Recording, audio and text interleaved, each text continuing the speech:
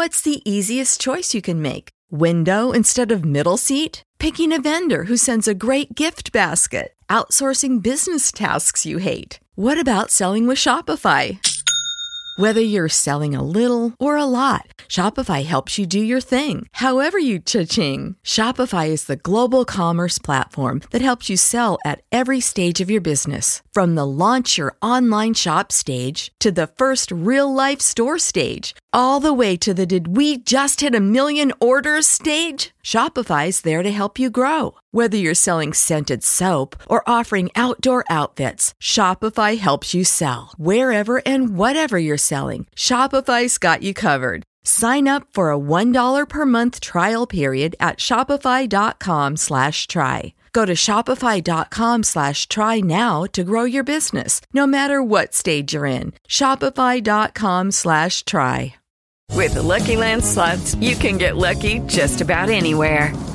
This is your captain speaking. We've got clear runway and the weather's fine, but we're just going to circle up here a while and get lucky. No, nothing like that. It's just these cash prizes add up quick. So I suggest you sit back, keep your tray table upright, and start getting lucky. Play for free at LuckyLandSlots.com. Are you feeling lucky? No purchase necessary. Void where prohibited by law. 18 plus terms and conditions apply. See website for details. This is an honorable mention with Jeff Schwartz and Shane Hagedorn. Part of the Creative Control Network of podcasts. In the shuffling madness of the locomotive breath runs the all-time loser headlong to his death. Oh, it feels a piston scraping, steam breaking on his brow. Old Charlie stole the handle, and the train it won't stop going, no, it could slow down. Hey now! Happy Two for Tuesday, and welcome to another chapter of An Honorable Mention, the essential Ring of Honor retrospective podcast covering the most successful independent wrestling promotion of this generation. I'm your host, Jeff Schwartz, and alongside is my co-host, our expert analyst, the head of logistics, and Ring of Honor alumni, as well as All Elite Wrestling staff writer, and much, much more, my partner, Mr. Shane Hagedorn. What's up? We're breaking from our usual so afternoon weird recording at 11 o'clock at night. Yeah, and I'm in a new location. As you guys can see on Patreon, if you're in the $12 tier, I'm in my new office. I actually can put my arms out and not touch walls. It's fantastic. I love this. It feels like home. That's a fat kid shirt, isn't it? Oh, totally. Actually, this is from a show. This shirt is what's left of a show that was in 2002. Nigel McGuinness wrestled Cody Hawk in the opener. I filmed it ringside from the front row because they would not let me in the guardrail. It was the day of the Dusty Rhodes seminar we've talked about on the show before. And Kenny King was advertised to wrestle Pete from Tough Enough on the back of my shirt. But neither Tough Enough member was there. Let's see it. Oh, no, you can't see anything left on the back of the shirt. Look at that. Gone. Yeah. It's a 17-year-old shirt. It's gone. All right. September to remember. One day I will digitize that. I got to get one of those VHS tapes that you could put the mini VHS in. Oh, wow. Yeah, that's some old shit. Yeah, I camcorded from the front row so that the guy didn't have to pay off a $300 cable bill. I think the statute of limitations is up. Shasta McNasty. Okay. Kevin Bailu, I believe, was his name. But we're not here to talk about Kevin because he's not getting into the Hall of Fame today. Partner, let's talk about how your Christmas went first. Nathan got his first bit of wrestling stuff. A ring that collapses a Daniel Bryan figure and a Shinsuke Nakamura figure. And he's been playing with it nonstop ever since. Yeah. He does not play fairly. Every match is a hardcore match, and he hits his opponent with weapons, and there have been run-ins by Bowser and Yoshi and Luigi and Cheep and Mimikyu. But yes, he's very ecstatic. And now for his 6th birthday party, he's already declared he wants a wrestling party. Oh, yeah. So, yep. We're going to have to call on the Birdman for something to do there. I'm not setting up a ring in my yard. Oh, I think you totally should. I'll get a blow-up. Inflatable ring.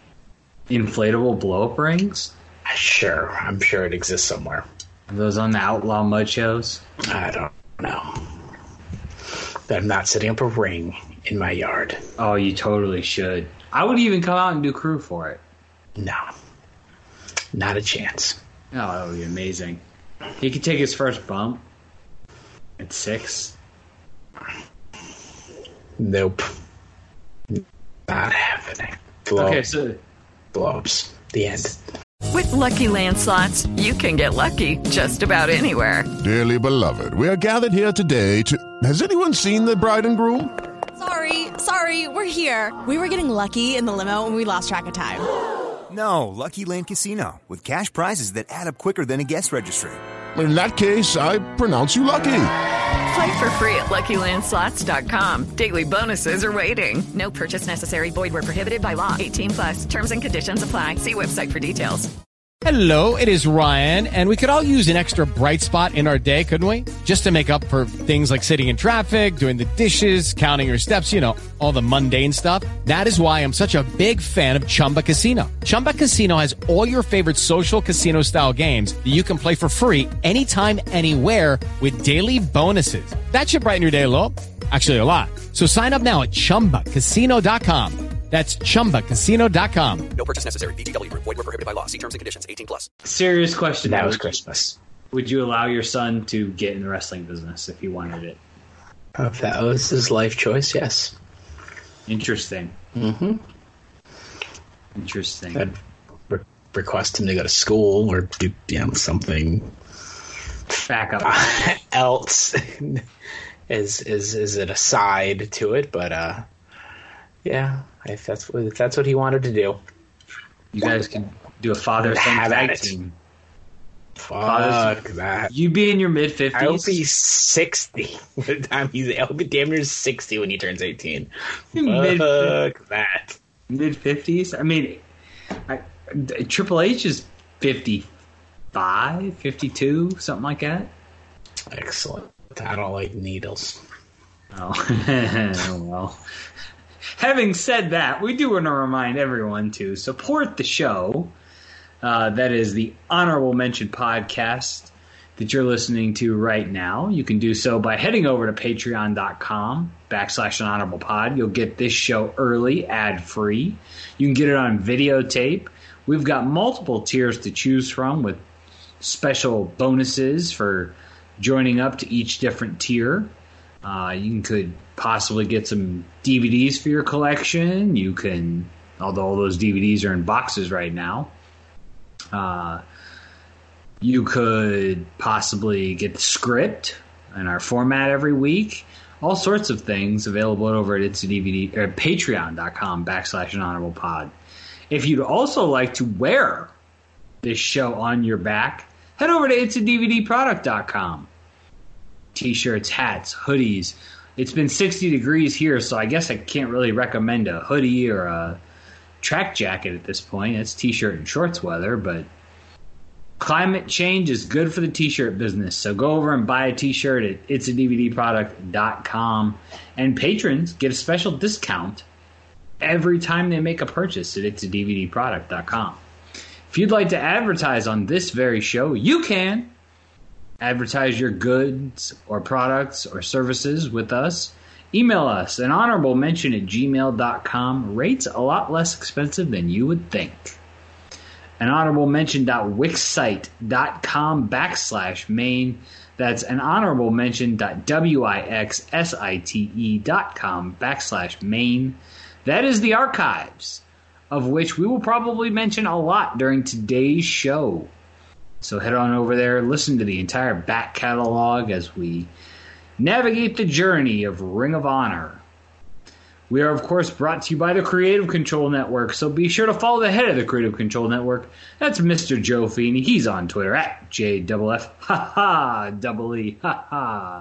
NEY, 3RD, and at the CC Network 1 for all the latest news and notes on the Creative Control Network on Twitter.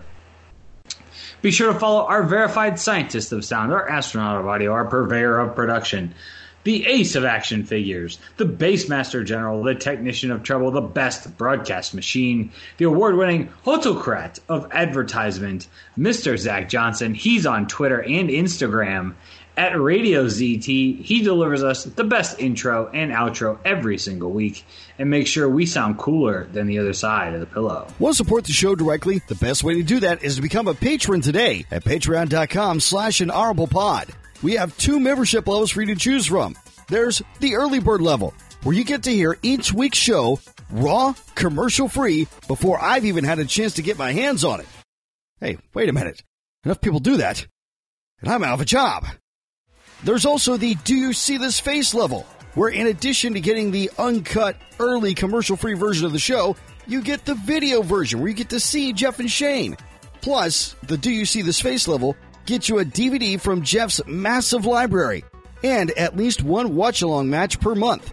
And both levels will get you a 15% discount code at itsadvdproduct.com, so you can get Honorable Mitchell merchandise at a discount. You can't lose. It's patreon.com/anhonorablepod. Become a patron today. Want to support the show and look good while doing it? Then check out itsadvdproduct.com, your number one source for merchandise that's worthy of an honorable mention. Get our logo on everything from trucker hats to decals to warm-up pants to zip-up hoodies. You can even get honorable mention socks. Pick up shirts featuring the posters of events talked about on an honorable mention, or get a shirt with your favorite line from the show on it. Itsadvdproduct.com, your number one source for merchandise that's worthy of an honorable mention. Well, partner, I think it's time. Let's dive into it. I think it's worthy of an honorable mention. It is time to induct the very first class, the class of 2019, into their rightful place, into the Honorable Hall of Fame of Honor. Proudly presented by patreon.com/anhonorablepod, the official home of an honorable mention and bonus material, including the HDNet series. So we've recapped the holidays, we've recapped the big move. Shout out to Fairway Mortgage for handling this big process in 14 days. If you're in the state of Ohio and you need a mortgage, hook up with the Kruger Brothers and Fairway Mortgage. But we induct 5 men. Well, really 6, if you get down to it. 1 tag team into the Hall of Fame. And this idea was my little brainchild, as Festivus was last year. And I think we executed this a little better than Festivus. Wouldn't you say? Festivus was a free-for-all. Yes, it was. More of this is a little more of a tightly run ship, I suppose.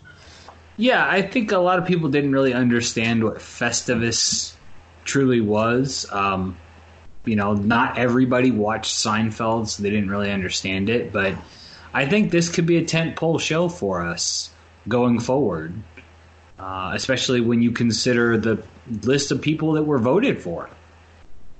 Yeah, it's very there were very clearly about 5 or 6, 7 people that were on pretty much every ballot. It was an eclectic mix. Some very unexpected choices. Very. They may have only received a single solitary vote, but it was very surprising. Yeah, I mean, we had a lot of votes when you consider the final 5 acts, 5 people, 6 people. Their contributions to Ring of Honor are endless. Some are continuing to go on and on. But I think when you look at 17, almost 18 years of this company, these are people that really created a foundation for longevity. And I think the 5 represent different things to different people. Different emotional values. Well, emotional values and just financial values and just synonymous with Ring of Honor in some cases. You know, I heard today, and we'll talk about one of our inductees later, but I heard today Conrad and Tony Schiavone doing ECW's Massacre on 34th Street, the Hammerstein show. And I watched along with it on the network, and they had a lot of really nice things to say about Kerry Silkin. And I think it's good to say, because they talked about ROH running the Hammerstein and the history, gotcha. You know, the connective tissue and where Ring of Honor is today versus and how they got to where they are today. Throwing in an AEW plug in the middle there. It's amazing to think in our almost 18 years, all the things that we've seen change in society and in wrestling in general. 18 years ago when Ring of Honor started, or at least the idea for Ring of Honor was formulated, discussed in the LOL, I'll pretend you said 18 offices, WCW was gone. ECW was gone. Your top indies were CZW, Jersey All Pro, PWG didn't exist, TNA didn't exist, MLW did not exist. You had 1,000 NWA promotions across the country. I believe, with no real affiliation to each other. No connective tissue between them. The Colorado Kid was the NWA champion when Ring of Honor started. Or at least the idea was started in 01. Because they didn't just say on February 22nd, 2002, hey, we're going to run a show at the Murphy Rec tomorrow. Yeah. Surprise! Surprise, here's a show, and all these people are booked. We called them up today and started it. But 18 years, and I know in my life and in your life, there's been a lot of change in 18 years. And you were in the thick of this 18-year period from November of 03, which we talked about. October of 2013. Yeah. I mean, almost 10 years. That's 10 years. It's basically, 10 years. Uh-huh. Yep. I mean, that's a long time, and I think you have personal stories about every single person on this list that you can share that we'll talk about, and even those that didn't make the final group for the first class. There's something to talk about with each of them. They've left their mark in some way, shape, or form. And you know, as a fan, these 5 inductees, I don't think if you take away one of them, Ring of Honor means as much to me. This is the perfect class to start us off. This is literally every member of this class could be considered the foundation for Ring of Honor. Yeah, I'm in agreement. There's, a few other names that would be factored in there, but as far as a first five entrants, yeah, this is on point. So I guess, when you think about the identity of Ring of Honor, that's what made it so special for all those years. And seeing where it is now, it's tough from looking at it as a fan, because there's still a lot of really talented performers there. And when you evaluate the current product and you try and compare it to 2003, 2004, 2005, 2006, and so on and so forth. It's a different product now. It's not a DVD product anymore. No, it's a television product. And it doesn't have these kind of people. And I think the legacy of Ring of Honor is these people sacrificing and staying and turning down money in some cases to stay with Ring of Honor. You know, there were multiple times TNA came after one of our inductees. There were several times one of those inductees was attempted to be pulled off of shows by TNA and stayed loyal to Ring of Honor. Even now, you know, our, you know, non-wrestling inductee is still at shows and is beloved by fans, and some would say is kind of, you know, somebody to be jealous of from current ownership and management because he is so revered and they don't have that long-term relationship with individual fans.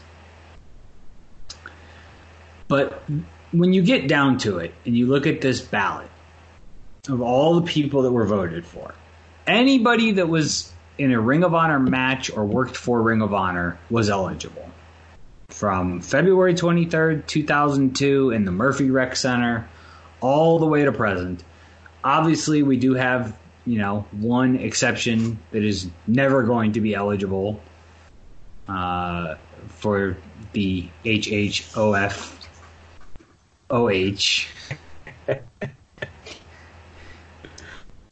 Yes. I don't care if you give him 18,000 votes. He's never going to be allowed on a ballot. But I think this first class is the perfect group. And next year, in December of 2020, as we're doing this show, I'm very curious to see what the next 5 are going to look like. You can't plan a year ahead. Well, I'm not planning. I already said, man, booking our show for a year. I am. Barely get to February. We could get to February. We have shows all through February scheduled. Today I can barely plan that far ahead. February 4th is the only show we don't have booked in February. Yeah. So that's I'll pretty quick. Pick something. I'll flip a coin. I'll make you pick a number. Yeah, do something to poison the pool because we've got some great shows in February, but we'll talk about that later. Let's get to the ballot because that's why everybody's here. This is the meat and potatoes. We're going to make this Excel spreadsheet that I put together available to our patrons on patreon.com/anhonorablepod. So you'll get to see the actual breakdown of votes and how each person fit into the voting. Most of our patrons voted, I do believe, including our newest patron, Travis. So hello, Travis. Thank you for joining Patreon. Welcome. But when you look at the initial ballot, I'm just going to kind of go through some of the names that got votes, and well, you're gonna tell the people how you determined the rankings, the points, how this was all. Okay, so here's how I broke this down and put this concept together in my head. I didn't math well. That was part of the problem. We have definitely illustrated over the last almost 100 shows, Jeff does not math well. Thank God I proofread. Yes. That's why he is the elite, all elite wrestling staff writer. He proofreads. But a first place vote was worth 5 points. And therefore I decided a second place vote should be worth 4 points. And people submitted their list in order. Everybody got points. That way we could determine who had the 5 most point totals, and that got them into the Hall of Fame of Honor. or the Honorable Hall of Fame of Honor, whatever in the hell it's called. It's the Honorable Hall of Fame of Honor. Yes, that. Which I deliberately, made it as ridiculous a name as possible because there is no real Ring of Honor Hall of Fame yet. And I think 18 years, that's a lucky number. Excuse me. A lucky number in the Jewish religion. It's called Chai. And 18 symbolizes life and adulthood in some cases. I think it's time. Oh, But licensing... We did it first. Yeah, we did it first. So they're going to have to do theirs and say, an honorable mention did it. Yes. But, I live about 10 miles now from the Pro Football Hall of Fame. And every year, the enshrinement gets bigger and bigger and bigger. And you see all these people returning back to Canton year after year after year for the Hall of Fame weekend. And they're turning the Pro Football Hall of Fame into a village, which is basically going to be a football-themed amusement park. There's going to be a nursing home for retired NFL players with 5 years of service where they can live free of charge with free medical care. Oh, yeah. There's three hotels built on the property. They renovated the stadium to, I would say, a miniature NFL stadium in terms of quality. There's going to be new convention. You're telling me the NFL... With Lucky Land Slots, you can get lucky just about anywhere. Dearly beloved, we are gathered here today to... Has anyone seen the bride and groom? Sorry, we're here. We were getting lucky in the limo and we lost track of time. No, Lucky Land Casino, with cash prizes that add up quicker than a guest registry. In that case, I pronounce you lucky. Play for free at LuckyLandSlots.com. Daily bonuses are waiting. No purchase necessary. Void where prohibited by law. 18+. Terms and conditions apply. See website for details. Okay, round two. Name something that's not boring. A laundry? Ooh, a book club. Computer solitaire, huh? Ah, sorry, we were looking for Chumba Casino. That's right, ChumbaCasino.com has over 100 casino-style games. Join today and play for free for your chance to redeem some serious prizes. ChumbaCasino.com. No purchase necessary. Void where prohibited by law. 18+. Terms and conditions apply. See website for details. NFL is turned into being in the House or the Senate. You do your 4 years, and then you get to live rent-free and insurance-free for the rest of your life. Essentially, the 5 years is... Oh, fuck that. It allows you to be a member of the NFL. It's the Players Association that determines that 5 years, not the NFL. That's just nuts. Like, wow. Mind-blowing to me. Well, that doesn't exist in wrestling. No, and when you consider the average NFL player plays 2.5 years in the league and then is gone, 5 years you're living that life. But Ring of Honor's Hall of Fame concept, they can't necessarily reach out to a CM Punk or a Roderick Strong or a Steve Corino or a El Generico or anybody of that nature because they're contracted elsewhere or they've disappeared to Mexico to run an orphanage. There's licensing issues. It becomes kind of this, how are we going to do this? Remember when Ric Flair was in TNA and the WWE tried to put the Horsemen in the Hall of Fame and Rick had a TNA contract. Hey, it gave Impact Christian in exchange. That's why, I mean, that's what they did. I don't see, let us have Joe come back to do a Hall of Fame and we'll give you, Roosh, spelled Rush. I don't really see that. I said that would be an WWE going, we're good. Yeah. I totally see that. Yeah. There's no reason for a quid pro quo in this case. No. In which it would be a totally legal quid pro quo, unlike other people. But we're not going to talk about that right now. What we're going to do is we're going to talk about some of the people that receive votes, and I'll just kind of throw out a name. You give me a good story about them, and we'll make our way toward the first induction, official induction. Kevin Steen received some votes. I mean, former Ring of Honor World Tag Team Champion and World Champion Kevin Steen?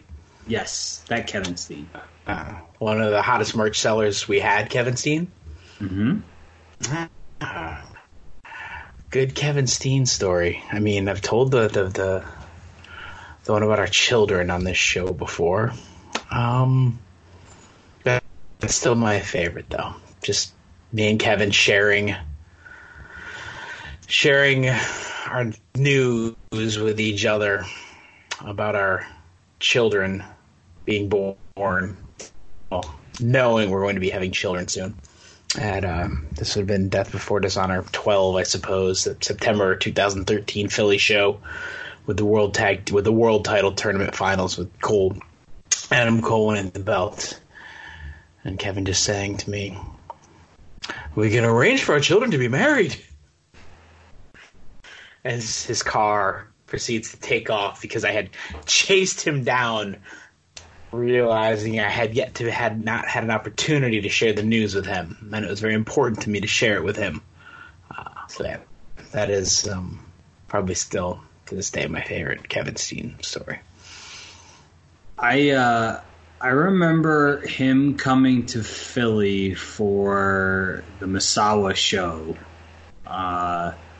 along with his wife, and she was very pregnant. And I remember meeting her in the hallway and thinking, man, Kevin really outkicked his coverage. She's so nice. And I mean, she could have had that baby that night and I wouldn't have been surprised. She was way pregnant. And I just remember how happy Kevin was. He had this... He always had some sort of character look on his face, but to see him out of character and smiling with pride, this is my wife, the mother of my child, and this is my wife, that kind of a thing. It was really cool to see him outside of his element. Leave the accent to me. Yeah, I can't do it well. Not so much. But another man that received a lot of votes, that's also a new dad for the second time, father of two, as far as we're aware, that would be Rhett Titus, a man that both of us are fortunate enough to call a friend.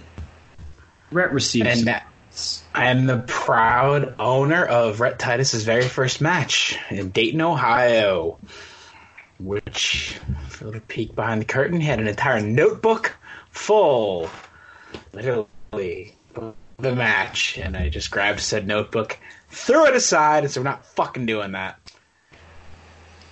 And proceeded to have what I thought was a pretty good first match with Rhett. So, that is my... I have a shit ton of Rhett Titus stories, but that's... Most of them probably belong one of my Patreon. Proudest ones. That is one I am proud of. I'm proud that I can say that I was Rhett Titus's first match in his wrestling career. And I think Rhett's a guy that eventually should be in the WWE.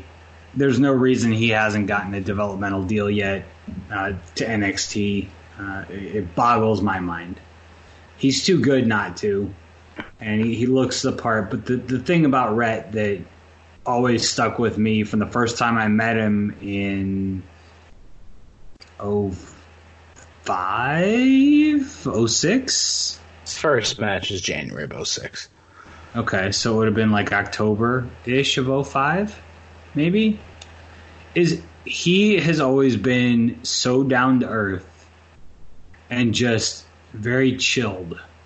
I've never seen him get amped up or get hot. And just talking person to person about collecting tapes. And I converted I don't know how many VHS to DVD for him over the years. And Rhett's always been just the same guy. He's never changed. And I think he's such a loyal guy. And that's a quality I really, really respect. He's the real deal. True enough. True that. I just, the other thing with Rhett, his wife is the best meme possible. And that's all credit due to Pelly.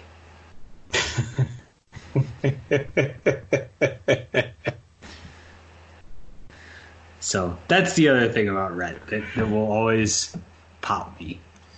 Low key, next on our list here.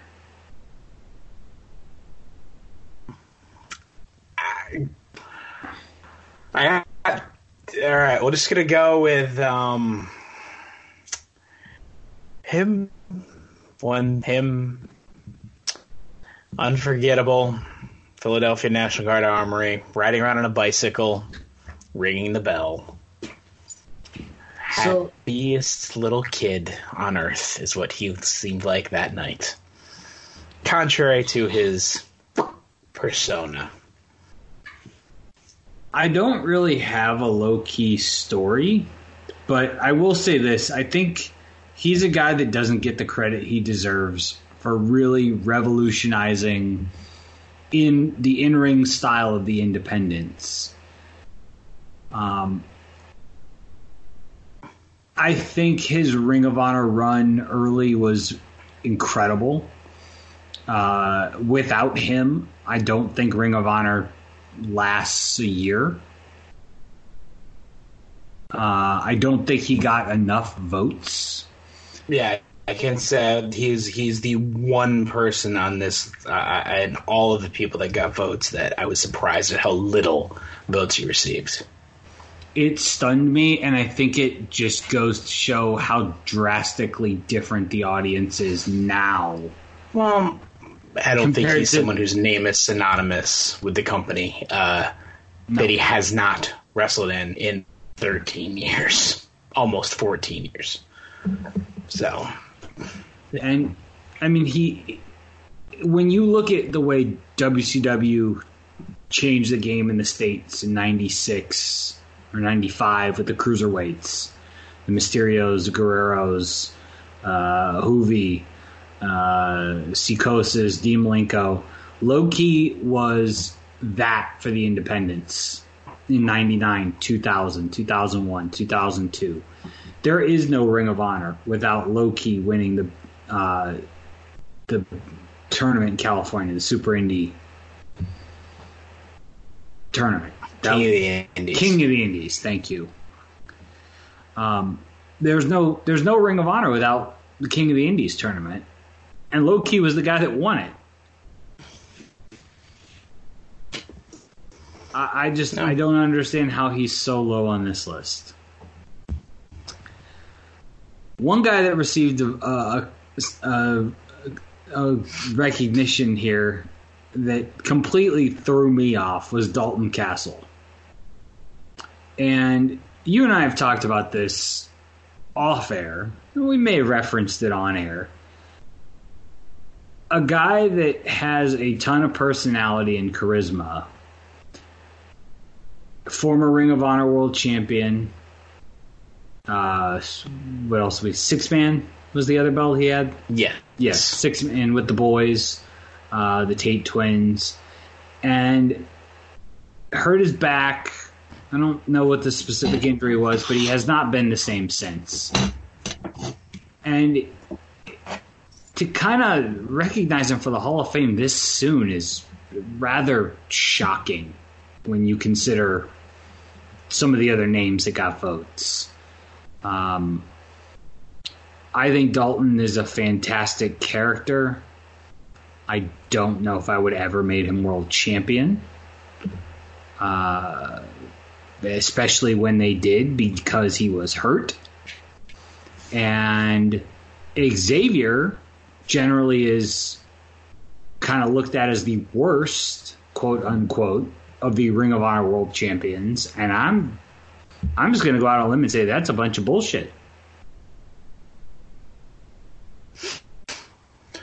All I can say is I was absolutely shocked that his name was included on the list, and that's really it.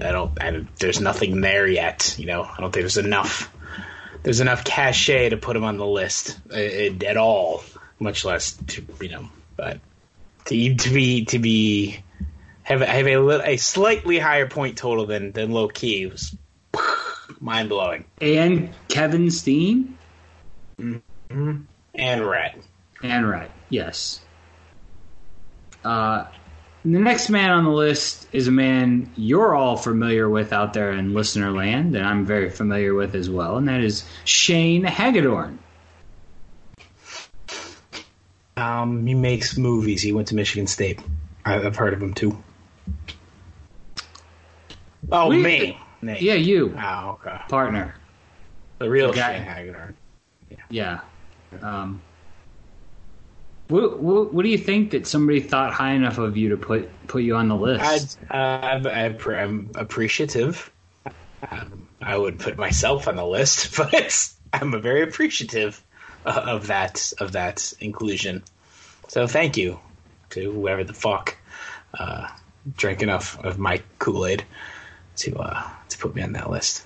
I thought for sure you would be like, I didn't get enough votes. What's wrong with all people? You would have healed on the audience. I chose not to heal it. Yeah.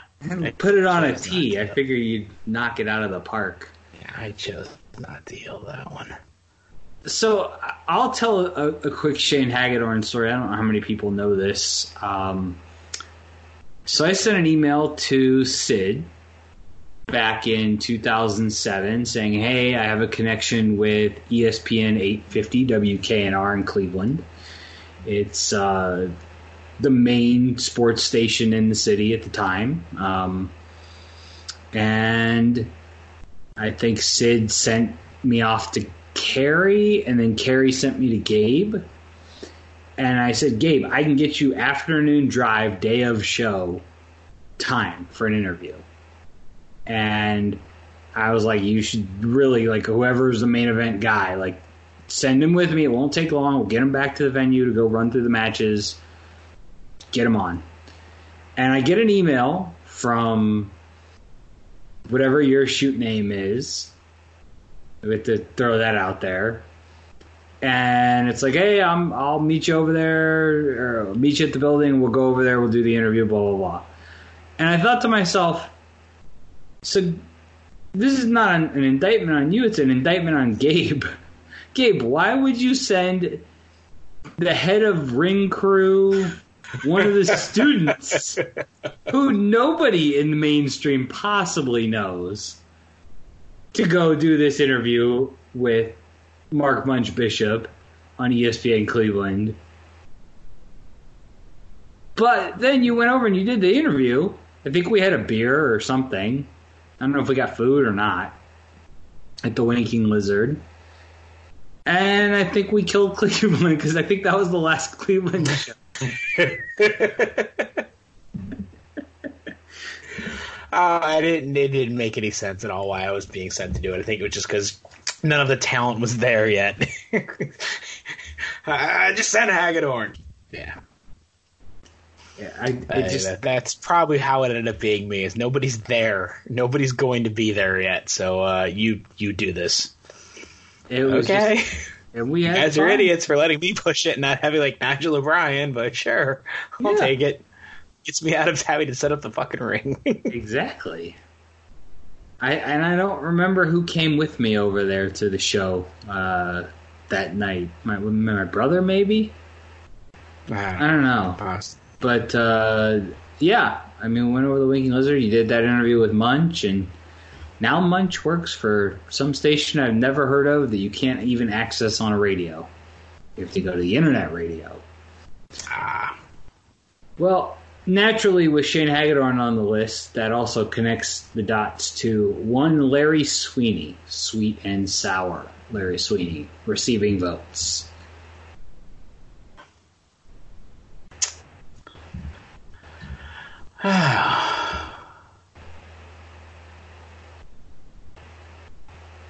Man. This is the part where we cry. You know that, right? A little bit. I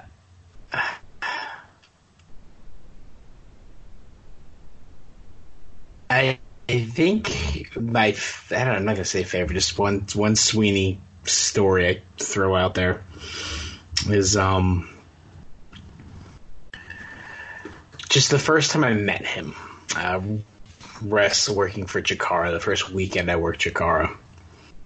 And just him standing out from the crowd because he was not in any mask or doing anything lucha inspired or silly kind of comedy gimmicky thing of that I thought was outlandish and stupid, especially with the way I looked at the product when I first went there in 2005.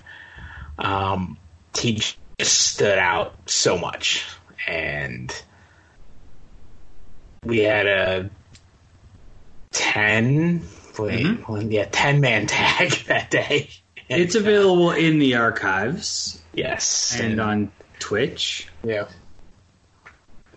And just just being like, wow, that's all right. This dude's got something here that just makes him stand out, and it was fun. It's fun to work with that night. So that I know I would be, at his side for many, many months. There's an undescribable energy that he had and carried with him, even out of character. And it was infectious. I was talking to Bryce Remsburg about Sweeney, one of the AEW shows I was at, and we both just started talking about his energy. And he was into Buddhism a little bit. Okay, round 2. Name something that's not boring. A laundry? Ooh, a book club. Computer solitaire, huh? Ah, sorry, we were looking for Chumba Casino. That's right, ChumbaCasino.com has over 100 casino-style games. Join today and play for free for your chance to redeem some serious prizes. ChumbaCasino.com. No purchase necessary. Void where prohibited by law. 18+ terms and conditions apply. See website for details. With the Lucky Land Slots, you can get lucky just about anywhere. This is your captain speaking. We've got clear runway and the weather's fine, but we're just going to circle up here a while and get lucky. No, nothing like that. It's just these cash prizes add up quick. So I suggest you sit back, keep your tray table upright, and start getting lucky. Play for free at LuckyLandSlots.com. Are you feeling lucky? No purchase necessary. Void where prohibited by law. 18+ terms and conditions apply. See website for details. And I think he spent some time in India at one point.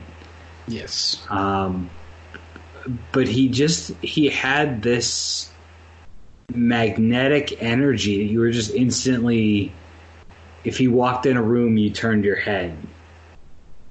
And seeing him in various states, I'm to the point where I'm kind of bitter that he couldn't go on and become this famous millionaire guy, because he had so much talent and just, I've never seen anything like it, and or been around anything like it. The one thing that, to me personally, and this is something I say a lot, that I think is his lasting legacy and kind of a gift unknowingly given unto me, is his phrase of the cat smiling like the cat that ate the canary. And I had never heard anybody say that before he did, and it was either some promo or something. And I throw that out there every now and again when I see somebody smiling ear to ear And I think of Larry and Alex, the man behind Larry Sweeney, and just I smile and I tear up a little bit, and just he was so loved and valued by so many for so many different things. And man, I can't wait to do an episode on him one day. He was a special performer, and I don't think I've ever seen energy like that through my television screen since I first laid eyes on Hot Stuff Eddie Gilbert. That's the only kind of energy that I could even compare it to.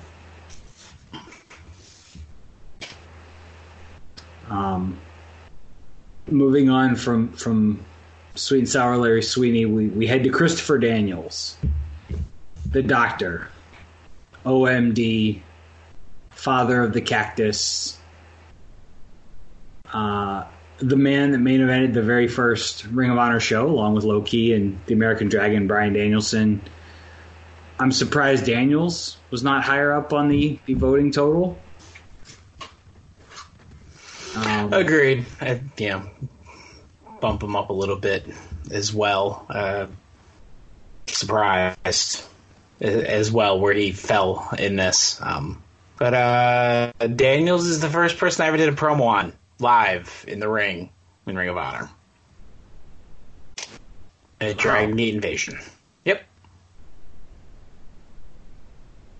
Do you remember any of the promo? The gist, not specifics. It was, he showed up late and he missed Curry Man having a match, and he had to come out and, ask, did I miss him? And he just kept cutting me off. So eventually I just took the mic out of his hand and proceeded to try to run him down, and he just gut and gave me an angel's wings. Probably an easy ride coming down too, right? It's landing on your face. It hurts. Throw kayfabe out the window. He's like the soft tissue kind of worker, correct? That hurt. Knocked me out. Okay, fine. If you're gonna do that, I will give this story with Christopher Daniels, and I don't remember which show specifically it was. It might have been Glory by Honor 5 Night 2 in New York. I remember sitting at a table with Samoa Joe, Homicide, Greg H. After the show, we were sitting in the corner of this bar, Irish Times, I think it was called. And Daniels walked over and sat down and said, "What is this, a meeting of the mixed race mafia? What's going on here?" And then proceeded to join us and educate Greg H. and I on comic books, to which his message went in one ear and out the other. And Homicide carried on a side conversation with Greg and I about the Giants, while Joe and Daniels talked video games and comic books. He's a good man. A former Ring of Honor World Champion as well. And honest to TV and tag. Yep. Honest to goodness, one of the best human beings I've ever been around in wrestling. Just a nice man. And doesn't age at all. But speaking of guys that do age and not well, up next is the very first two-time Ring of Honor World Champion, Austin Aries. The very first person to ever have a conversation with me about my difficult position of being office and one of the boys simultaneously. First person to ever talk about that with me and recognize that was a shitty position to be in sometimes. So I think this is the one case of I'm throwing all my personal distaste for Austin Aries aside. I'm looking at his Ring of Honor tenure, and I'm looking at A Tale of Two Stories. And I think he's really the only person in Ring of Honor history you can do that with. Because the Gen Next Austin Aries, the wrestling machine, is a top 5 performer in the history of the company. He also took down the great Samoa Joe in what I believe to be a case of Booker mistake. However, that was a momentous occasion and one of the loudest reactions in the history of the company at a live show. If you look at the second half of his tenure, the greatest man that ever lived, that's a great character, but not as world champion. So would I vote for Austin Aries as a Hall of Famer? That's the question. Yeah, I would. But he didn't get enough to make it in this time. That is correct. And another man that did not receive enough votes, despite being the number 1 humanitarian on this list, saving orphanages in Mexico, El Generico. All of my stories with El Generico are the same. No comprende. Yo hablo español un más pequeño, más pequito. And he would just look at me and go, chinga tu madre. And that was it. Because I didn't know what the fuck he was saying. I didn't understand. I don't know Spanish well enough to know what he was telling me. And he kicked me in the face, and he helped put me through a table once. On HDNet. Which we just talked about on our Patreon. Watch-alongs with HDNet. Yeah, you can hear and watch. It's my El Generico story. Don't understand him, help put me through a table. So, my favorite El Generico story was not at a Ring of Honor show. It was at WrestleCon. I believe it was the first WrestleCon. In Miami, I want to say. I don't know what WrestleMania that was, but Cena and The Rock was the main event. It took my dad to WrestleMania. He was so miserable. It was hysterical. But he wasn't the most miserable person in the building. That was me. That show was so long and so bad. I took Big Stu, friend of the show, over to the WrestleCon Hotel. We were going to go see a couple friends that were staying there. And we walked into the room where Cabana and Generico were setting up their T-shirts. And started talking to Cabana. Generico was, I think, speaking to somebody in Mexico about wiring money to light up a schoolhouse. And he came over and shook our hands and started speaking in Spanish. And Cabana said, "You can lay off the kayfabe now." Fuck you talking about? That's all I'm going to say. He's just... Wait, he speaks English? This is fucking bullshit. It's breaking news. This is some bullshit.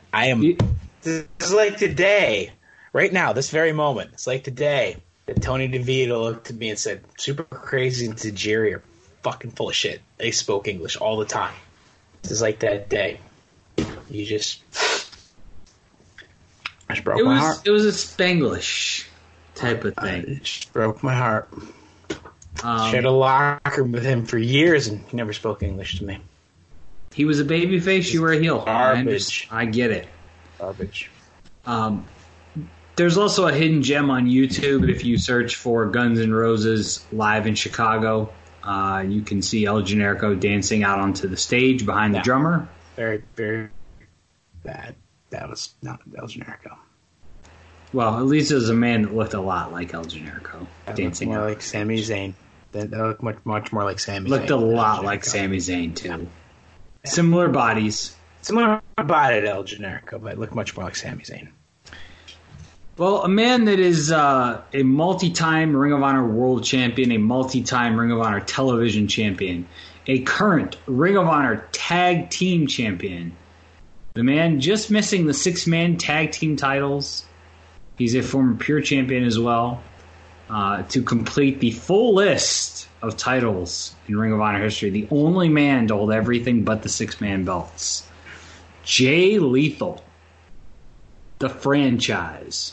My best Jay Lethal story I will reserve for when we cover ROH Gold. I will just go with he's a dude who, no matter how much time I spent in the locker room with him, could never pronounce Hagedorn properly. Hagethorn, Hagaborn, yes, everything but Hagedorn. But yes, if and when we cover ROH Gold, then you'll get my golden Jay Lethal story. Oh, the one that I covet so much to be publicly told because it's so hysterical. I think Jay Lethal is another one of those guys that I would group in with Low Ki as far as revolutionizing the independent style from slow and plodding old timers to fast pace, hard hitting, young new breed style wrestlers. My love of Jersey All Pro, early days of Jersey All Pro, was a very young Jay Lethal at the center of it. And as I've seen him grow over the years, he truly is, and I mean this in all sincerity, the franchise of Ring of Honor. He is the heart and soul of that company. Aside from the Briscoes, the level of matches that he puts on, I've never seen him have a bad match. I've seen some mediocre matches where his personality didn't shine through. But his heel turn and siding with Truth Martini, it was a WrestleMania in New Orleans. I believe we covered it in the archives, the Supercard of Honor show. Jay Lethal, one of the best heels in company history. And I think Jay is a phenomenal performer and definitely somebody that will merit more votes going forward. As will the next man, and that is the notorious 187 Homicide. Yo, I should have been number one. Y'all motherfuckers don't know how to vote. Yeah. I bump it up.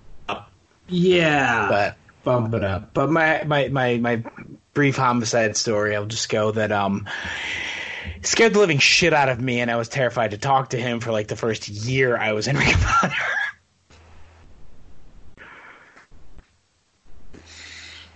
I just know D is one of the funniest people I've ever been around in wrestling, and I will remember the chase to the title for the rest of my life, and being so happy when he won the Ring of Honor title from Bryan at Final Battle 06.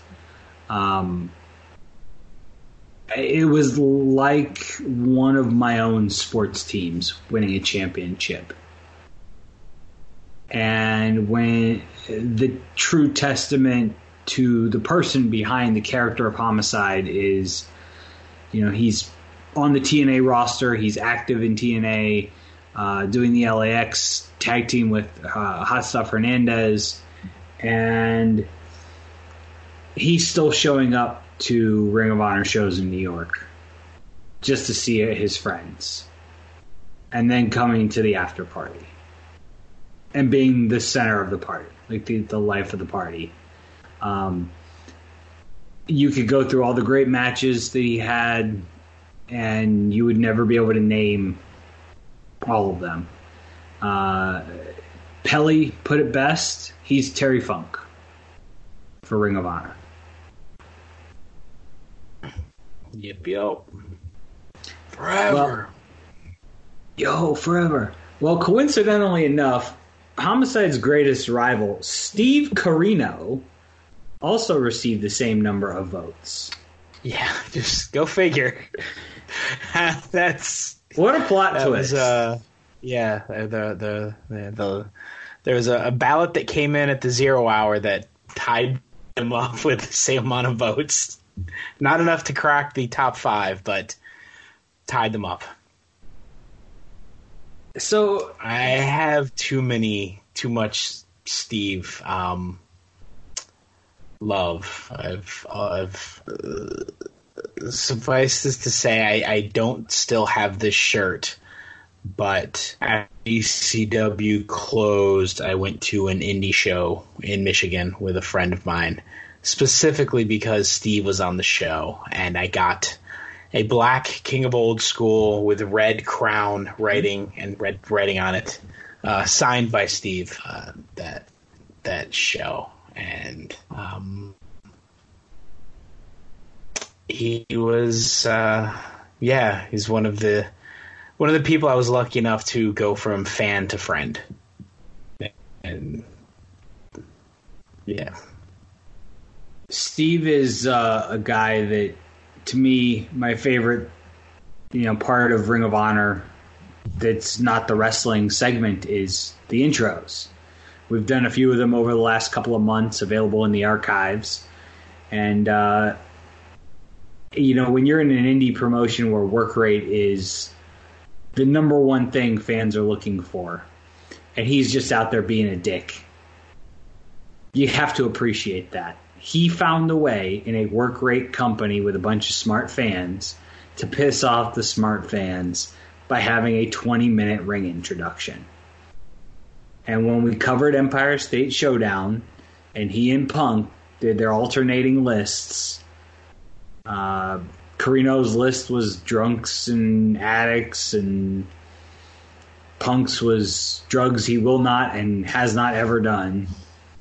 To me, that is as far as non-wrestling goes, that is the number one moment in Ring of Honor history. So Steve Corino makes the list. Nigel McGuinness up next. Did not crack the top 5. Former Ring of Honor World Champion. Ring of Honor Pure Champion. Quite frankly, a guy I've seen wrestle, I think, for almost 20 years now.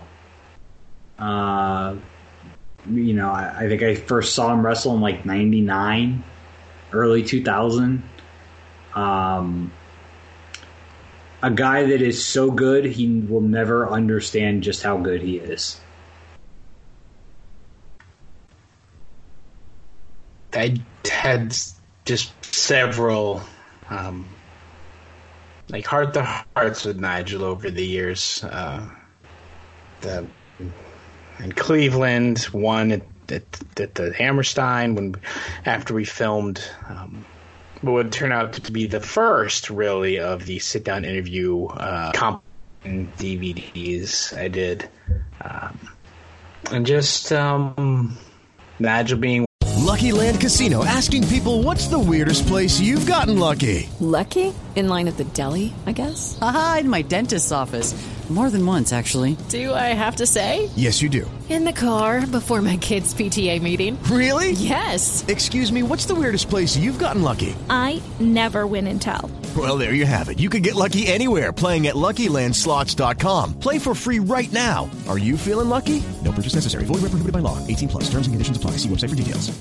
With Lucky Land Slots, you can get lucky just about anywhere. Dearly beloved, we are gathered here today to... Has anyone seen the bride and groom?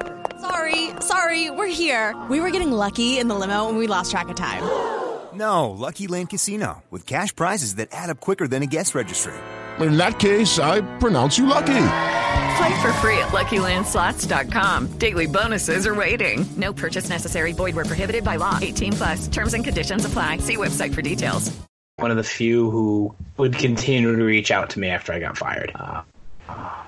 Just an all-around good dude who I've never had and will never have a bad thing to say about.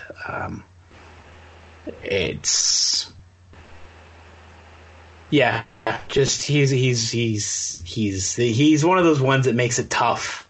If this list, if we had specified strictly in-ring talent, he would have been in the top 5 without a doubt. Mm-hmm.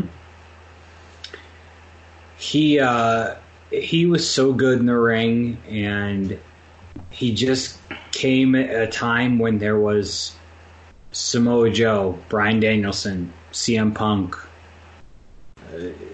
this Austin Aries, Christopher Daniels. I mean, you can go on and on and on. It was an all-star team. Yep. And Nigel does not know just how good he was. The torment he put his body through as champion, and I don't know a comparable athletic feat to being in that much pain and suffering and still going out there and tearing the house down. Yeah. Well, speaking of tearing the house down, a man that did that quite often, both in ring and outside of the ring, our next man receiving some votes is Roderick Strong.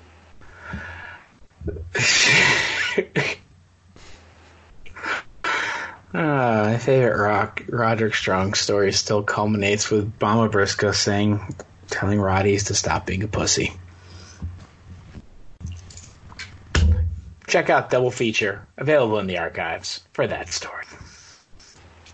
He's a guy that I spent a lot of time with at after parties, and the first time I met him, it was kind of a case of mistaken identity. He thought I was somebody else, and I think he was really angry. The night of Joe Kobashi, I thought he was going to beat the shit out of me in the New Yorker bar. Until he figured out who I was and then stumbled off and later was hugging me at various points during the night. So Roderick Strong, Ring of Honor champion, Ring of Honor tag team champion, Ring of Honor television champion. Mr. ROH. That was his nickname for a couple of years. And, when you look at the quality of matches, he was so consistent.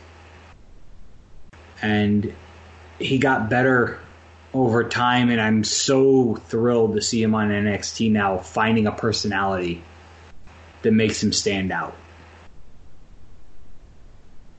He's an absolutely essential piece of NXT.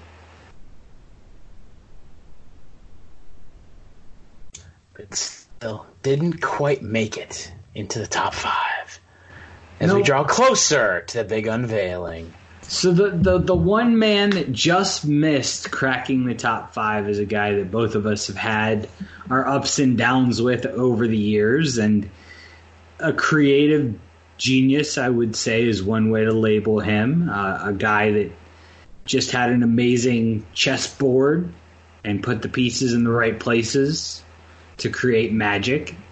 And that man is one Gabe Sapolsky.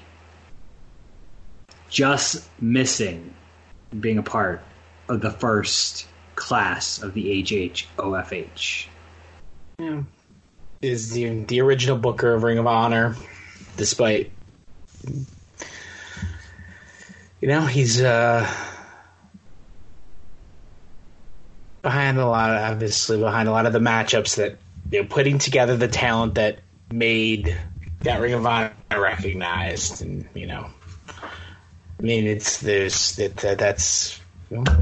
the booker, the matchmaker, or whatever title you want to slap on somebody. When he was the first, he was the one that was into the ground floor of Ring of Honor that established its identity in the early days. You could say, and introduced me. I believe was the first person to introduce me to Korean barbecue at Porky's. I think that he was the first person to introduce me to that. Used to be on 12th and Washington in the city. Big thumbs up. Also, gave me opportunities. Whether or not I made the most of them, that's on me. Whether or not they were consistently what I wanted, it's a different story. But something I will always appreciate, at least being given an opportunity. I'm grateful to Gabe for a couple of things. Number one, when I was losing interest in wrestling, his matchmaking brought me back. and totally shifted how I viewed professional wrestling and what I wanted to get from professional wrestling. The way I watch wrestling now is because of how Gabe put Ring of Honor together in 2002, 2003, 2004, 2005, 6, 7, 8.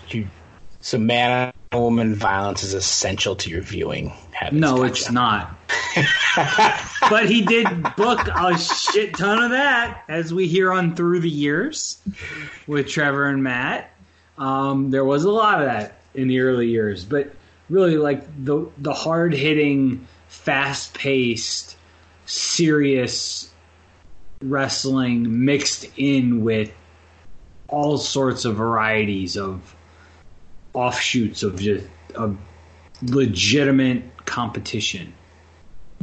I've never had that big fight feel at a wrestling show until I went to a show that Gabe was the booker for.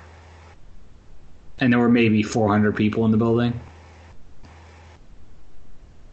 It's, I have an eternal respect for Gabe, and Ring of Honor doesn't exist if it's not for Gabe Sapolsky, because I do believe Gabe is the one that came up with the name Ring of Honor.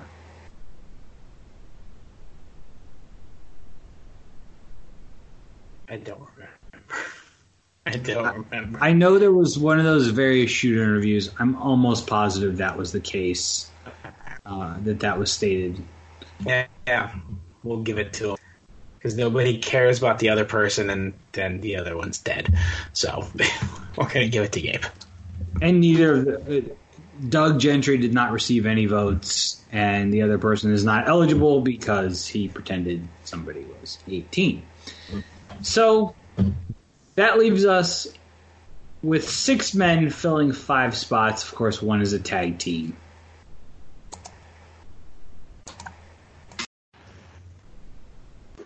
Our first official inductee into the Honorable Hall of Fame of Honor is a man very close to our hearts.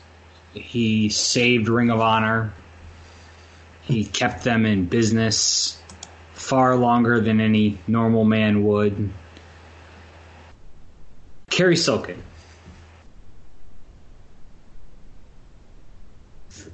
Absolutely 100%. Once we decided to include everyone in the scope of Ring of Honor beyond just in-ring talent, 100% Kerry Silkin deserves to be in this. The company does not exist past March of 2004 without Kerry Silkin. Even giving a little bit of leeway, we'll go June of 2004. It does not exist past that point without Kerry Silkin. It does not exist to make it to HDNet. Does not exist to make it to G-Funk pay-per-view or to make it to Go Fight Live and innovate, streaming pay-per-views for pro wrestling. It does not exist to be bought by Sinclair Broadcasting. It does not exist as a vehicle for Punk and Joe and Brian and Nigel and the Briscoes and Kevin Steen and El Generico and Claudio Castagnoli and Chris Hero and the countless of other individuals that have come through the company and either stayed there to maintain the brand or moved on to build their own brands. None of this exists without Kerry. Kerry Silkin is one of the most generous people I've ever known, come across in my life. He's a selfless man. He always took time to shake your hand. I don't know any owner of a business where you have 500 to several thousand people coming through the exits, and he's there to shake every one of your hands, no matter who you are, the color of your skin, the smell of your body, your gender. I mean, it's wrestling. What can you say? Wrestling fans generally, they get sweaty. Yes. Sometimes they arrive. Sometimes they arrive sweaty. I don't know. But he was a man of the people and is a man of the people and is so revered that I do truly believe to this day there is a jealousy in current Ring of Honor ownership that they are not as beloved as Kerry Silken is. And a personal story aside, Kerry had a conversation with me that changed my life for the better and certainly turned me around, and I'll leave it at that. But without Kerry having that conversation with me, I don't know where my life would be at this point. So I'm forever grateful for that. And in the last few months, getting to talk to him on the phone and staying in touch, that's been really a pleasure to talk to him, even if there's been some, debate as to the topic. I think Kerry is a stand-up guy, and I don't have the friends that I have without Kerry Silken. Ring of Honor doesn't exist without Kerry Silken, and I'll take your March of 2004, June of 2004 timeline, and even before that. I don't know if Ring of Honor lasts financially. Well, yeah. Because he was pumping money into the company before that. There's just a million things you could say. I wish we could have him on the show and do a full-length interview with him. Kerry has stories for days. He's one of the most fascinating characters. And if you meet him at a Ring of Honor show, ask him about selling tickets outside of the Garden and Penn Station and just life stuff, not even wrestling stuff. He's a fascinating, fascinating guy, and I think the biggest thing I miss from going to Ring of Honor events is not seeing Kerry at every single one of them. Just for me, obviously, I was his employee on top of everything else. But I mean, when we first moved into the Bristol office in June of 2004, he would show up several times a week bearing cannolis from this place up the street, Anthony's, I think it was called. It was my first introduction to cannolis that I recall. Fucking love them. Delicious. If you ever see me have a cannoli for me, my best friend. Cannolis, yeah. And coffee crisps, key to my heart. And just even little things like the day he just calls me up. You still want to go to the Billy Joel concert? Yeah. I mean, Kerry, I don't have any money, but just go to Will Call. Tickets will be waiting for you. Mary's going too, right? Yeah. 2 tickets will be waiting at Will Call for you. Okay. Show up at Will Call. 2 tickets for Billy Joel.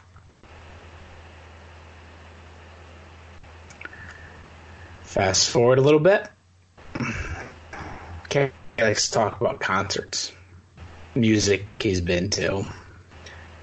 Loves, Jethro Tull. Hence why this show opens with Jethro Tull, and Ring of Honor events opened with Jethro Tull for so long. And we're talking about Pink Floyd. Roger Waters is coming to the then Izod Center with the Dark Side of the Moon tour. And if I had to venture a guess, this was like 2007 or 8. And I'm talking. It tells me how much the tickets are, and I'm like, I'm good, Kerry. Thank you. Thank you very much. Day of show. Day of concert.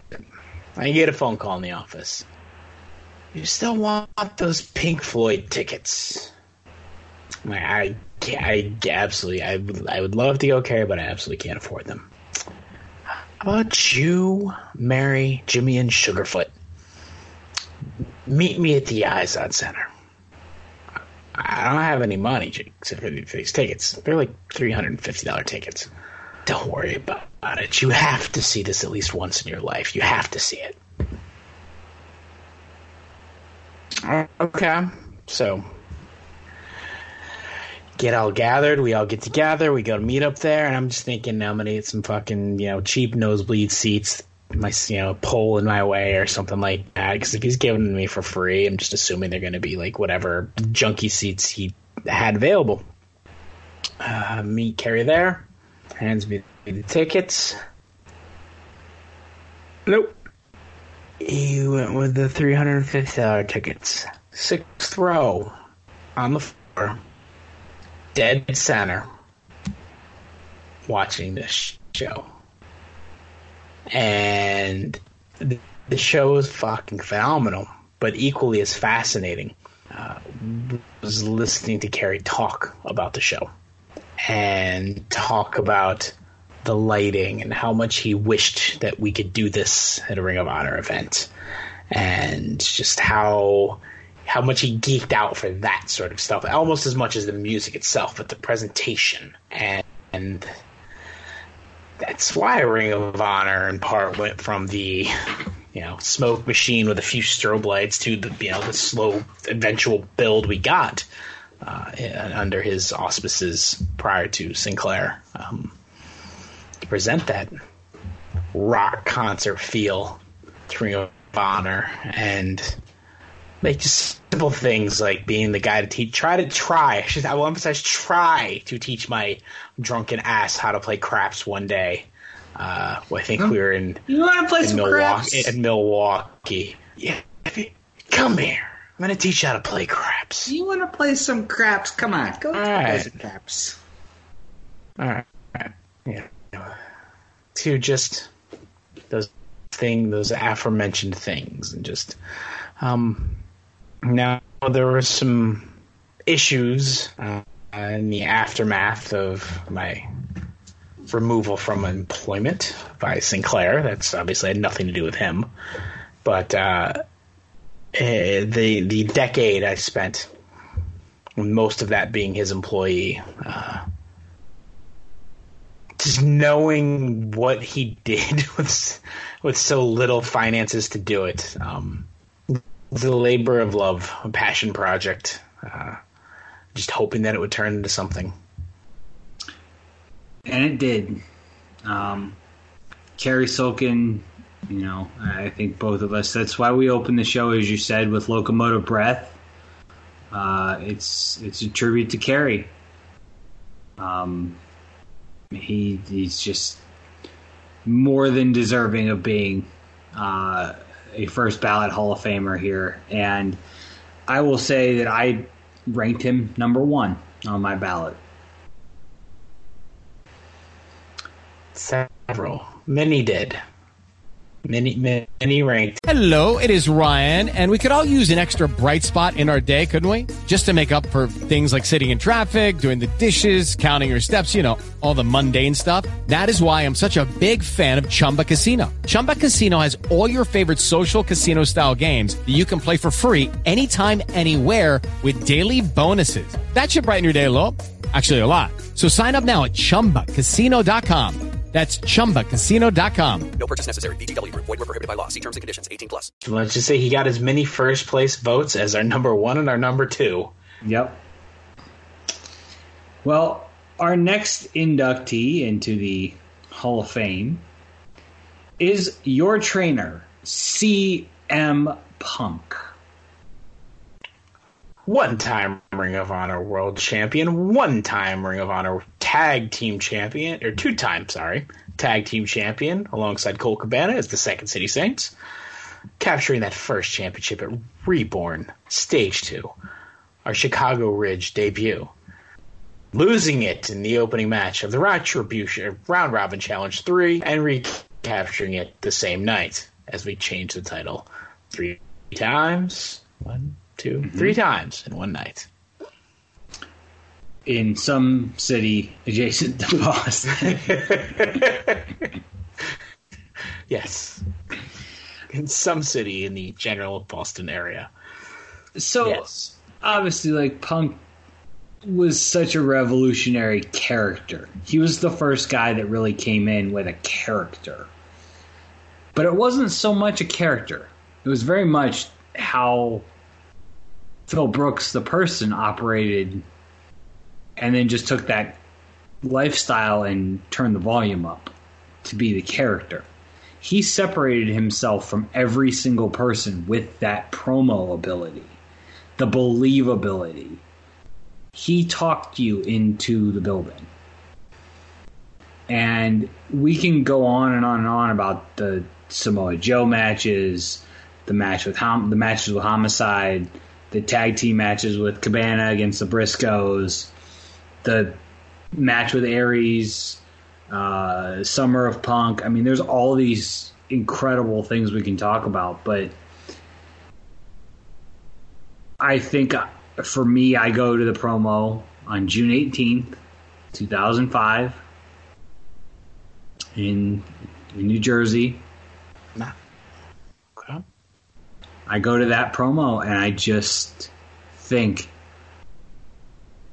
what would it possibly be like? As somebody that has no interest in ever being a professional wrestler, ever in my life, I never once really wanted to do it. But I watched that promo and I imagined being in his shoes and having an entire building in the palm of your hand and knowing that they're eating every single word out of your mouth, and there is probably some sort of general disdain for these people in some regards. I thought it was one of the most powerful moments I've ever seen in wrestling. Yeah, I thought you were going with a different June promo. I expected you to go June 28th, 2003. The Wrestle Rave 03. Which is hilarious that it's called Wrestle Rave 03 because there was never another Wrestle Rave. Nope, Special K died. Not yet. There could have been a Wrestle Rave 04 if we'd so chose. I wish we but did. I thought you were going to go with the Wrestle Rave promo, which I know is what I think made him for a lot of people. Seeing that promo. And if you haven't seen it, just go YouTube search it.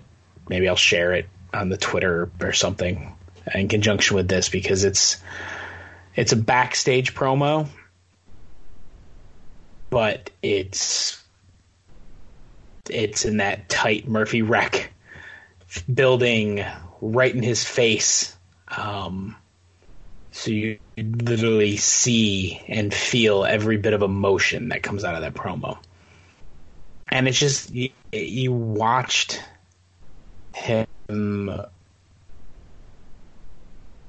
like, from the unscripted debut, which was just talking, and it was just a very generic, like, hey, I'm CM Punk, and I'm here, and here's Colt Cabana, and I'm here, and, you know, a little bit of the shenanigans that you saw them engaging in the how do we get to the building escapades from Night of the Butcher or Final Battle, whichever one it was, 2002, and just like the slow progression into the Raven feud, which,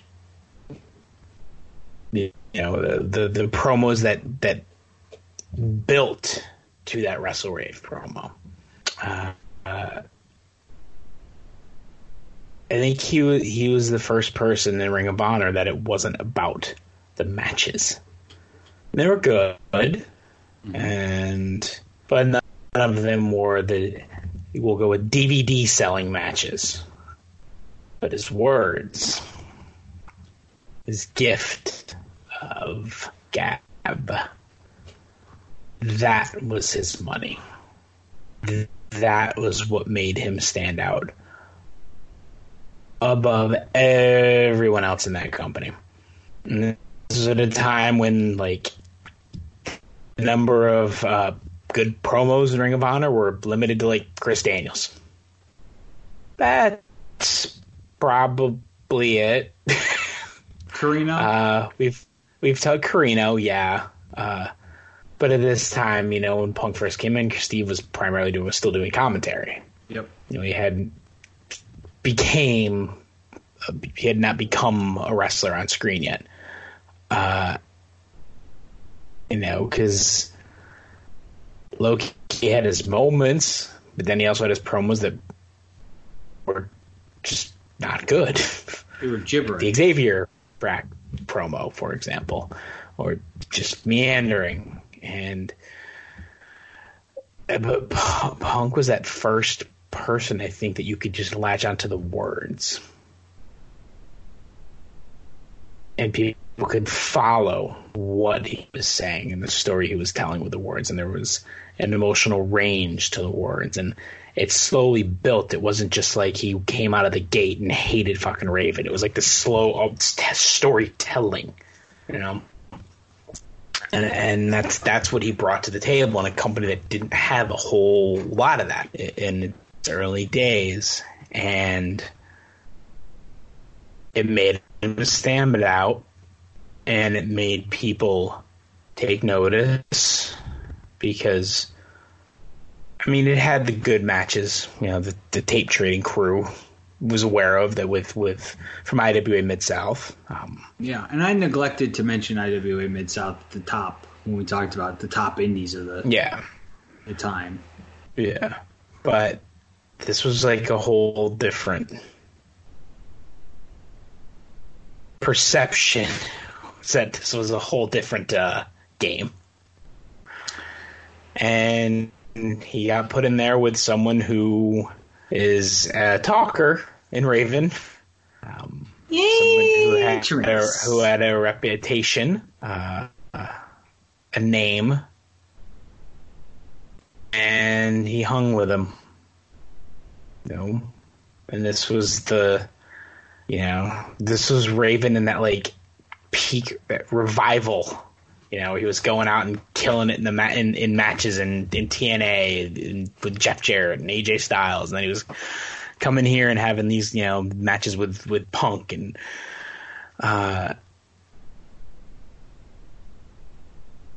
but he's not the one who stood out. He's not the one who was made from this rivalry. It was Punk, and it was because of the words more than the matches.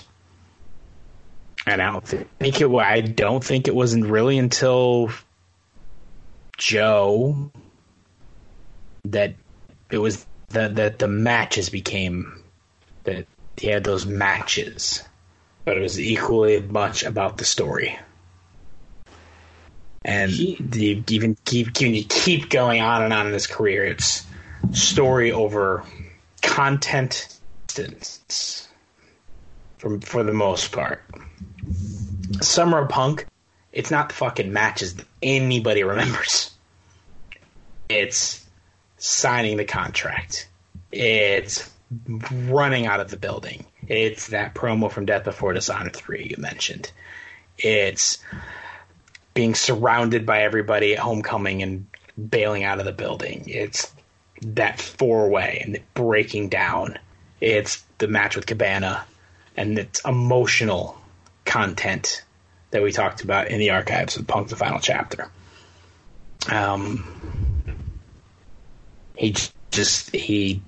know I've gone on and on, like verbally blowing my trainer, but it's deserving. It's deservedly so.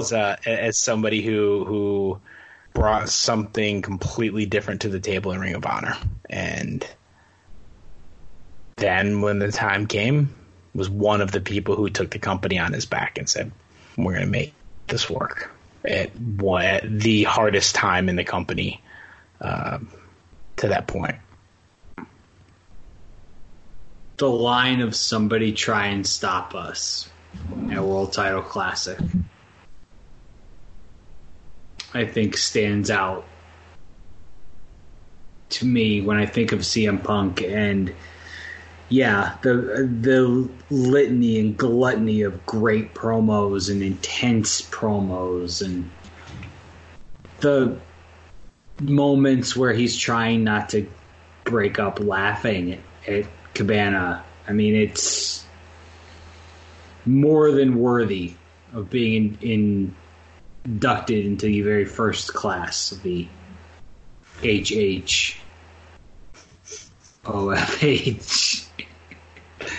Let's go with the Honorable Hall of Fame of Honor. The Honorable Hall of Fame of Honor. It's a lot of letters. But two more gentlemen that were intense in their promos and also at times could get you to crack a smile. Jay and Mark Briscoe, 11 times Ring of Honor World Tag Team Champions, most recently losing them a few weeks ago at Final Battle to Jay Lethal and Jonathan Gresham. And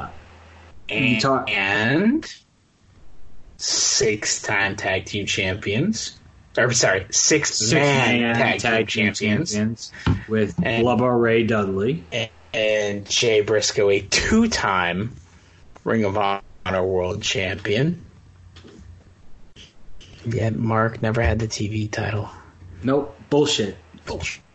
Terrible booking. Shame on you, Hunter. The Briscoes, there's a million different things you could talk about them. You could talk about their intensity, how they've aged and constantly continued to change their image and their look. The one thing we neglected to mention about Punk was the theme music and how AFI was attached to Punk. Give Me Back My Bullets was attached to the Briscoes. You heard the first chords, you knew what was coming, and you were fired up for it. And with the Briscoes, you also had that they were just two country boys that found themselves in the ring, but they also were young kids that, Jay is in the very first match in the history of Ring of Honor. Official match, I should say, against the Amazing Red at the Era of Honor Begins. I think of all the people that we inducted, the Briscoes have the most credentials. I mean, they've been there, minus some breaks. They've been there. When we made their Since Day One shirt in 2012, 11, 10, whatever year it was, that was true. I remember sitting there at one point and looking around in the locker room, and it was like me, Jay, and Mark were like the longest tenured people in the company. And Chris Daniels, I think, was there at the time too. Just as far as, and it was everyone, and everyone else had come in after I started. And just aside from that break, like 04 to 06, like the year and a half, whatever it was that they were gone. Now they've pretty much been the constant in Ring of Honor.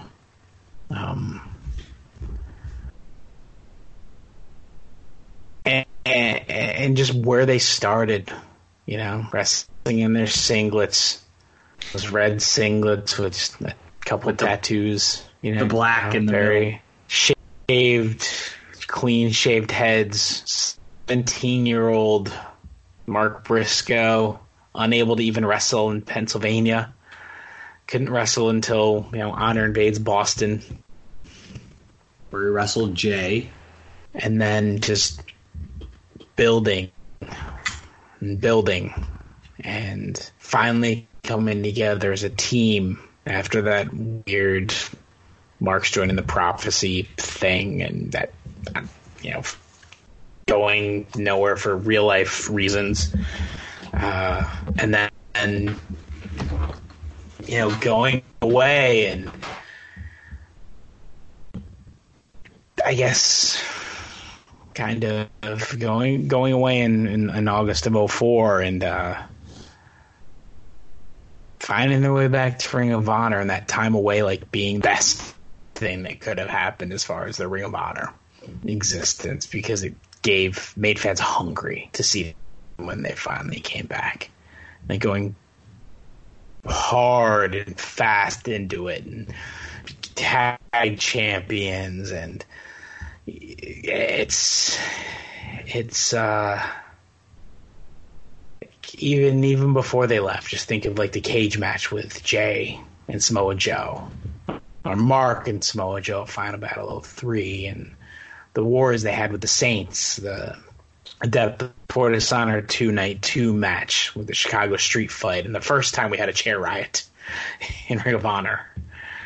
And then them coming back and going into it with Jen Next and Aries and Strong and the Kings of Wrestling, and eventually into it with Steen and Generico and Age of the Fall, and Jay being hung upside down and bleeding everywhere, and just the opportunities they would get when they went over to Noah because of the Ring of Honor relationship there, and just finding their ways through injuries. And I think they were people that nobody ever thought they'd be anything other than a tag team, and then Jay being the one to dethrone Kevin Steen's reign of terror and earning his belt only to be injured like immediately. And it was just the story of them, and then just going on and on with Jay and coming back together, and heels and faces, and going at it with every tag team that's ever come through the company, and just their resume is untouchable in Ring of Honor, and their loyalty to the brand is also untouchable. Yeah, I can't say anything else. I mean, from a personal aside to this, you worked with both Jay and Mark. I used to drink with Jay and Mark. I've done that too. I mean, that's kind of like the same thing. Only, if you're drinking with them, your liver hurts, and sometimes your chest. Depending on how and what they're drinking. And you worked with their father, Papa Briscoe. Yeah, and it's that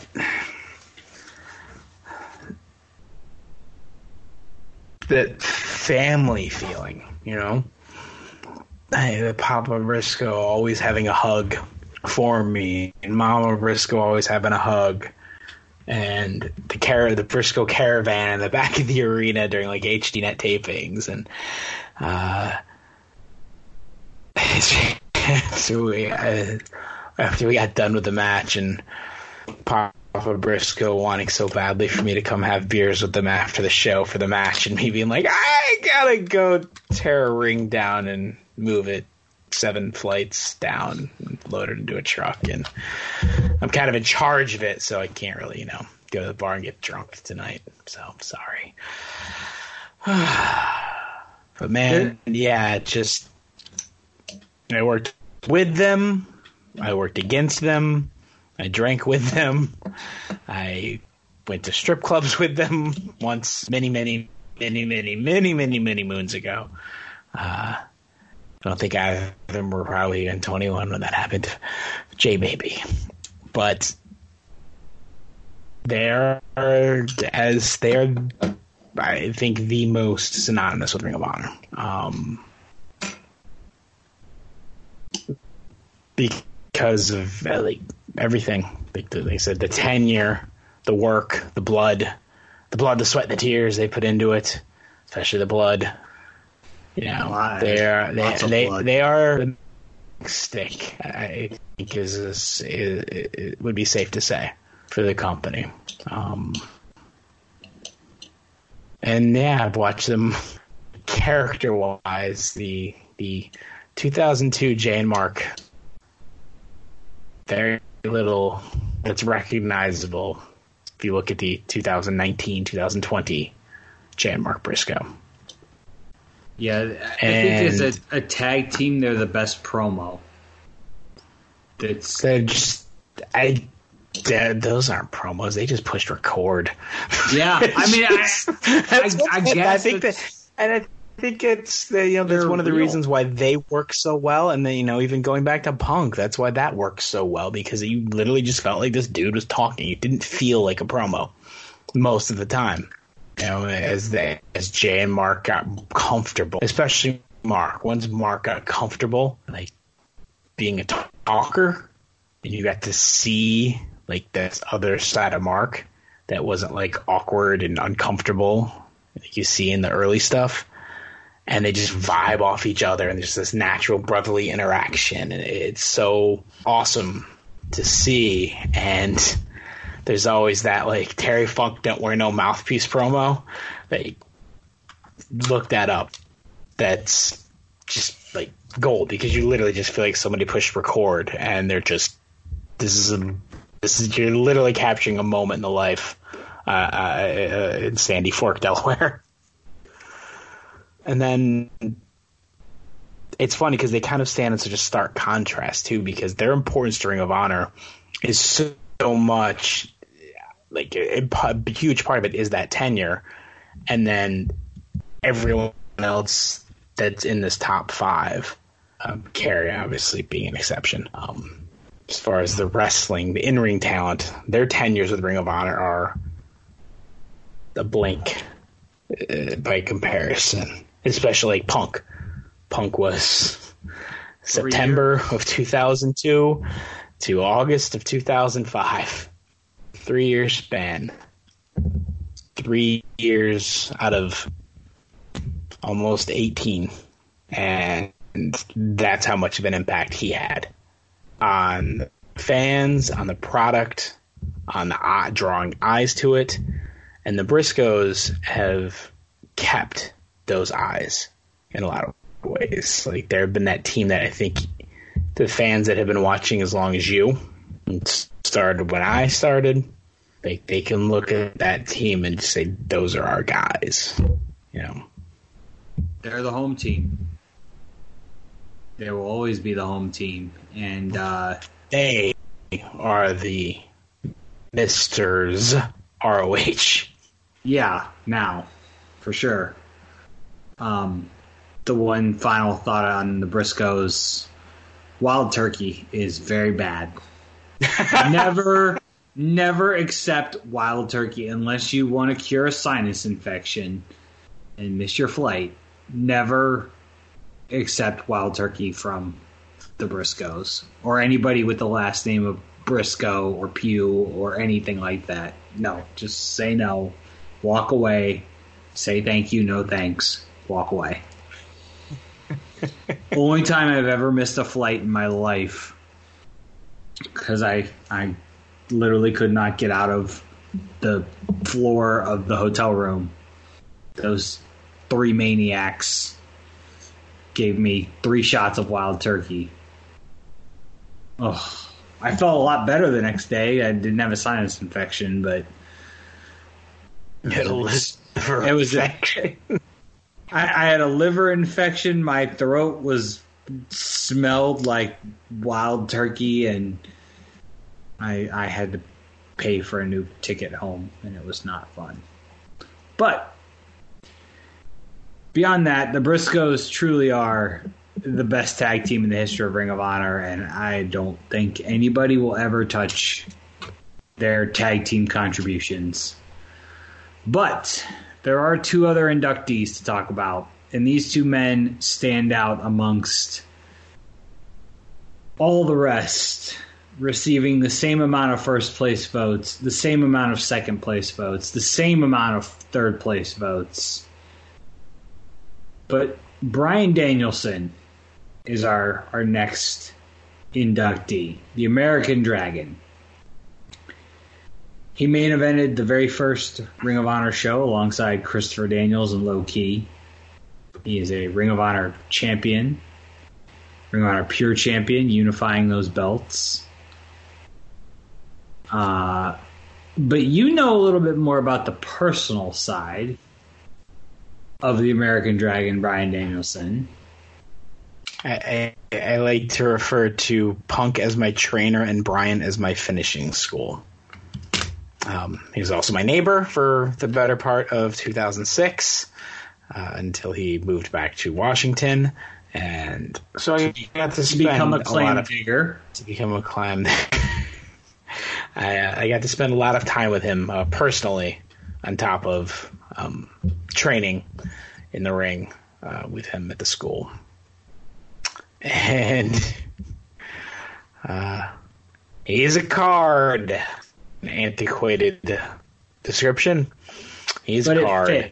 It fits perfectly. Yeah, we had some good moments with dessert challenges and at the Great American Diner and Pub with Pelly, and just random phone calls about the most random things, and me just tossing out my bed frame and bed and telling my then girlfriend we're sleeping on the floor now because that's what Bryan does. And just inviting for one of his tours of either Japan or the UK, I don't remember which one, me having to write his homework for him because he had paper due and wasn't going to be around to submit it, so I wrote it for him as he was attempting to get a degree to join the Peace Corps and be done with wrestling in favor of the Peace Corps. Boy, would that have been a tragedy. Him bringing me, this was a very sad moment, him bringing me fresh fruit, as his sister didn't live too far away from where we lived, and bringing me fresh fruit from I think she's in the Lancaster area of Pennsylvania. Mm-hmm. And me putting it in the backseat of my car, forgetting about it in the hot sun, and it turning to mush all over my CD book and decimating many of my CDs, including my Minor Threat complete discography, most of my Nine Inch Nails collection, and many other CDs were dead due to this rotten fruit. Oh, there would have been some irony if that fresh fruit for rotting vegetables would have been in there too, but I don't think it was. That's a CD. Anyway, but that was as personal, and then being there when he got hurt and like seeing the pain, this dude who would do everything with us in training and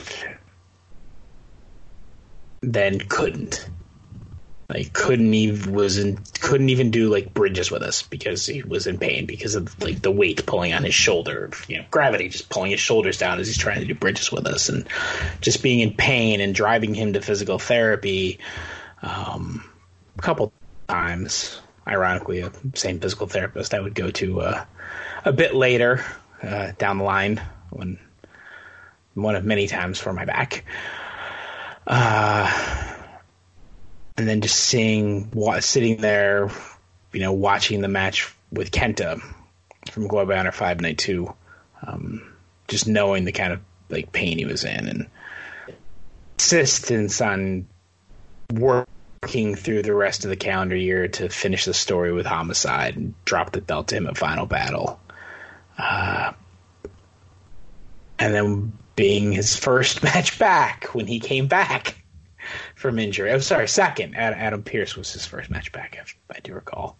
I don't remember what the order of match. No, was it me first? Yeah, you went first and then Adam. I went first, yeah. So I was his first match back in Ring of Honor 4 months later at Reborn again 5 months later. But even before all of this, the first time I watched Era of Honor Begins, and seeing him for the first time as a fan, immediately latching on to how he wrestled, because it reminded me of the people that made me fall in love with WCW. I turned on, me like many others probably, I turned on WCW because my friends told me that Razor Ramon and Diesel were on TV there. I kept it on because of the Guerreros, the Malenkos, the Murderers, the Rey Mysterios, etc., etc. And that's what he reminded me so much of, Jericho. And immediately latching on to how he wrestled in his style. And, like, he was one of my must-sees for Ring of Honor. One of the things that, like, drew me to Ring of Honor. To keep watching. And keep getting bootlegs. Because I wasn't going to pay for it from a New City 18 video at the time. Because I knew shipping took fucking forever. And I can get it much faster from the bootlegger. Or it didn't get shipped at all. Or it didn't get shipped at all. Whole other story. Thank you, over. Black Tiger and Rolling Germans. Yes. Big fan of those guys. But for me, I didn't have hardly any personal interaction with Brian. And it was really weird because he was kind of the only one. He and Jimmy Rave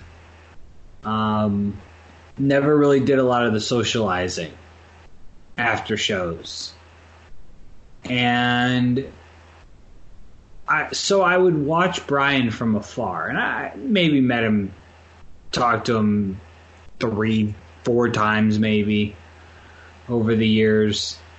And then when, I told him I do a podcast with Shane Hagedorn, and that kind of opened up, a conversation at the gym one day. But admiring his incredible ability in the ring to never botch a spot.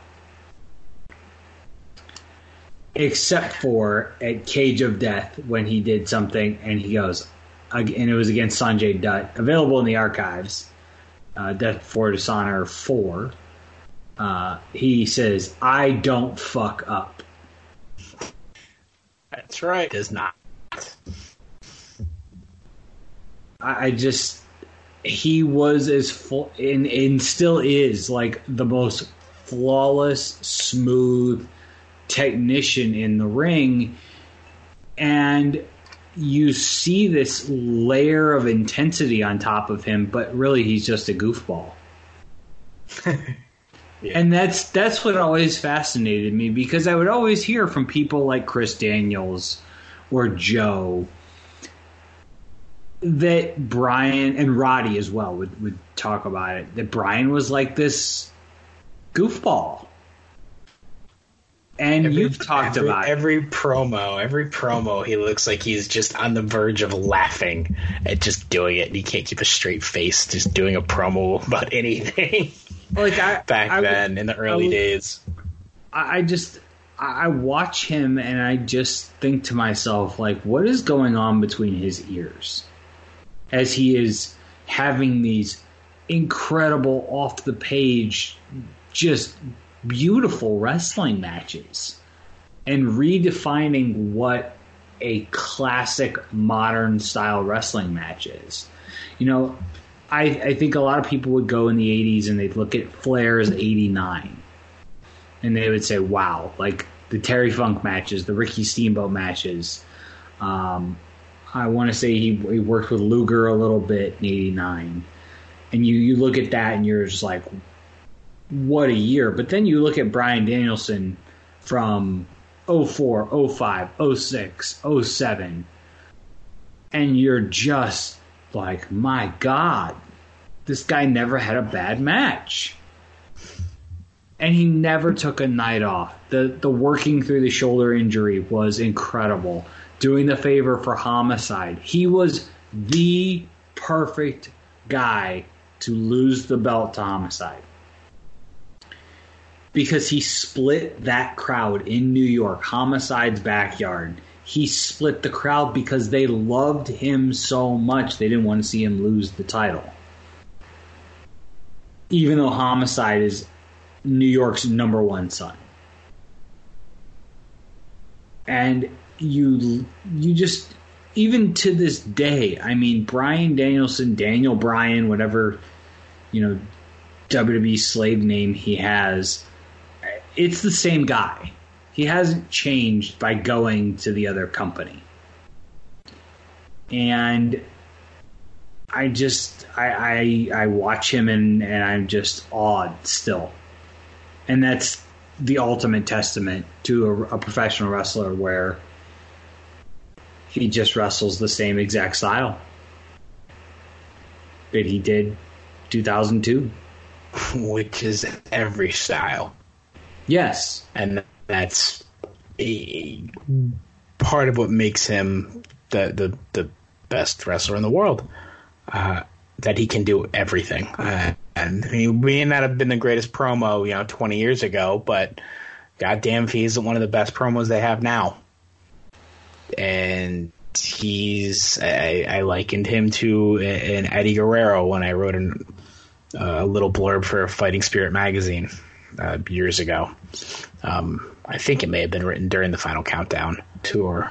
I have it somewhere still. But he can play both roles. He can play both babyface and heel roles in the same match. And he can beat the shit out of you in a strong style exhibition, or just go hold for hold, catch as catch can, and incorporate some Kamala. Incorporate some lucha, and yes, have a match with Kamala that we talked about and did on the show in the archives, and can go do Team Uppercut and Chikara for their trios tournament, and go crazy brawling stuff with Homicide, and go do comedy hugging Kane with a therapist and still make it work.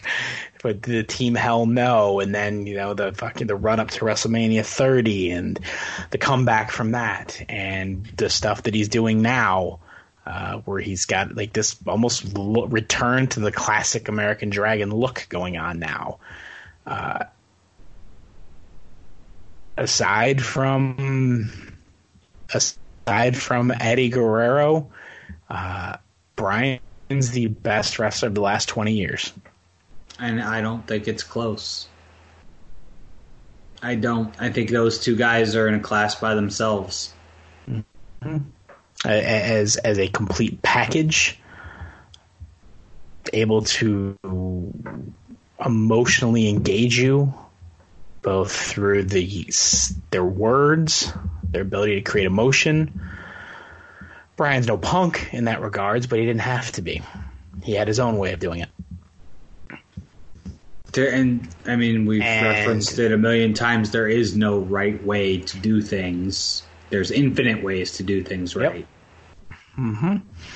And Bryan does every single one of them. Yep. And he found his way. And it's, like I said, an amalgamation of always. It's going to Japan, going to Mexico, going to Europe.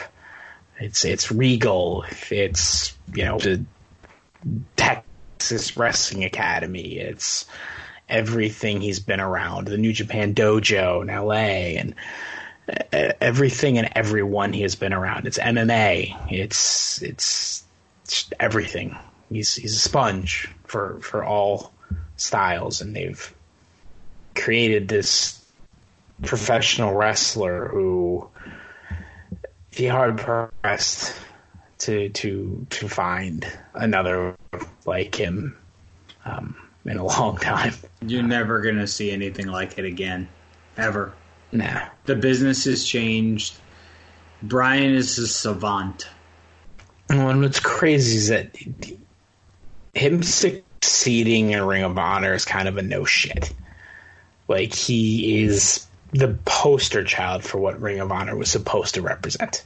But what it represented at its core in the early days, and what it grew into as pure professional wrestling, and he definitely epitomized that. And those early days when he wasn't necessarily around like every single show and he traveled, he still had enough gravitas and enough cachet with the fans that Gabe could justify putting him in a title match on some bullshit excuse of like, the quality of the 4 matches he's had in the last 12 months are so good that he could be in a title match. There was never any. But it didn't matter. Like, it didn't matter necessarily, but he wasn't around as much, because then when he was, it was he was put in like things that felt important, like the night of the Grudges match, the main event Spectacles match against AJ Styles, and brought into team with Joe, and then when we eventually got to a title match with Joe, and he had a weight to him and importance, and he's one of the guys in the Ring of Honor who had 2 themes that were essential to his presentation, be it Offspring or Europe. They both were bonded to him. There's not much more to say about Bryan that we haven't said, but I think when you look at the bookends of his career, and obviously he's not getting any younger. I think he's got another 3 years on a WWE contract, and physical, health toll has worn him down. He's got a family now, and you're never going to see somebody be this successful on an independent level, on an international level, and on a WWE level again. It's just not going to happen that way. The business has changed too much. He was the last one. But he was the one who never should have made it. He was one of the ones who never should have made it. At WWE, for sure. Yeah, on that. On the model that people tend to think of with that company, he would have... he's up there as one of the guys who people would have never thought made it. Punk is in that model. Kevin Steen, Kevin Owens is in that model. Daniel Bryan, Bryan Danielson, in that model of people who ascended to the top. I would put AJ in there as well. People who never were supposed to be in that spot, who have, through quality of what they offered, through the sheer fucking willpower of their own work, of the fans being behind them. He created a movement. It was called the Yes Movement. Think about the brevity of the word movement and what that has been attached to over the years. Well, and to the point that it caught on, they used, once it became a thing, WWE would have that clip package of all the other places. And I remember when they showed them at the Breslin Center where the Michigan State Spartans play basketball, of everybody going, yes, yes, yes. Like it transcended. It transcended wrestling. That's not something that happens a lot. Not a lot of things that transcend wrestling, but that. I'm sure there's a lot of people who do it, don't even know where the fuck it came from. Yep. I mean, there was even an international one where it was the Yep movement. But really, I think all things considered, Bryan Danielson is a very deserving member of the Hall of Fame of Honor. But there is one more inductee, and that is a man that received the highest number of points in total votes, Samoa Joe. It was close, though. It was very close. Very close. We mentioned Bryan and Joe had the same amount of first, second, and third place votes. And it was only a couple last minute votes that really gave Joe the definitive lock. Yeah, last minute ones.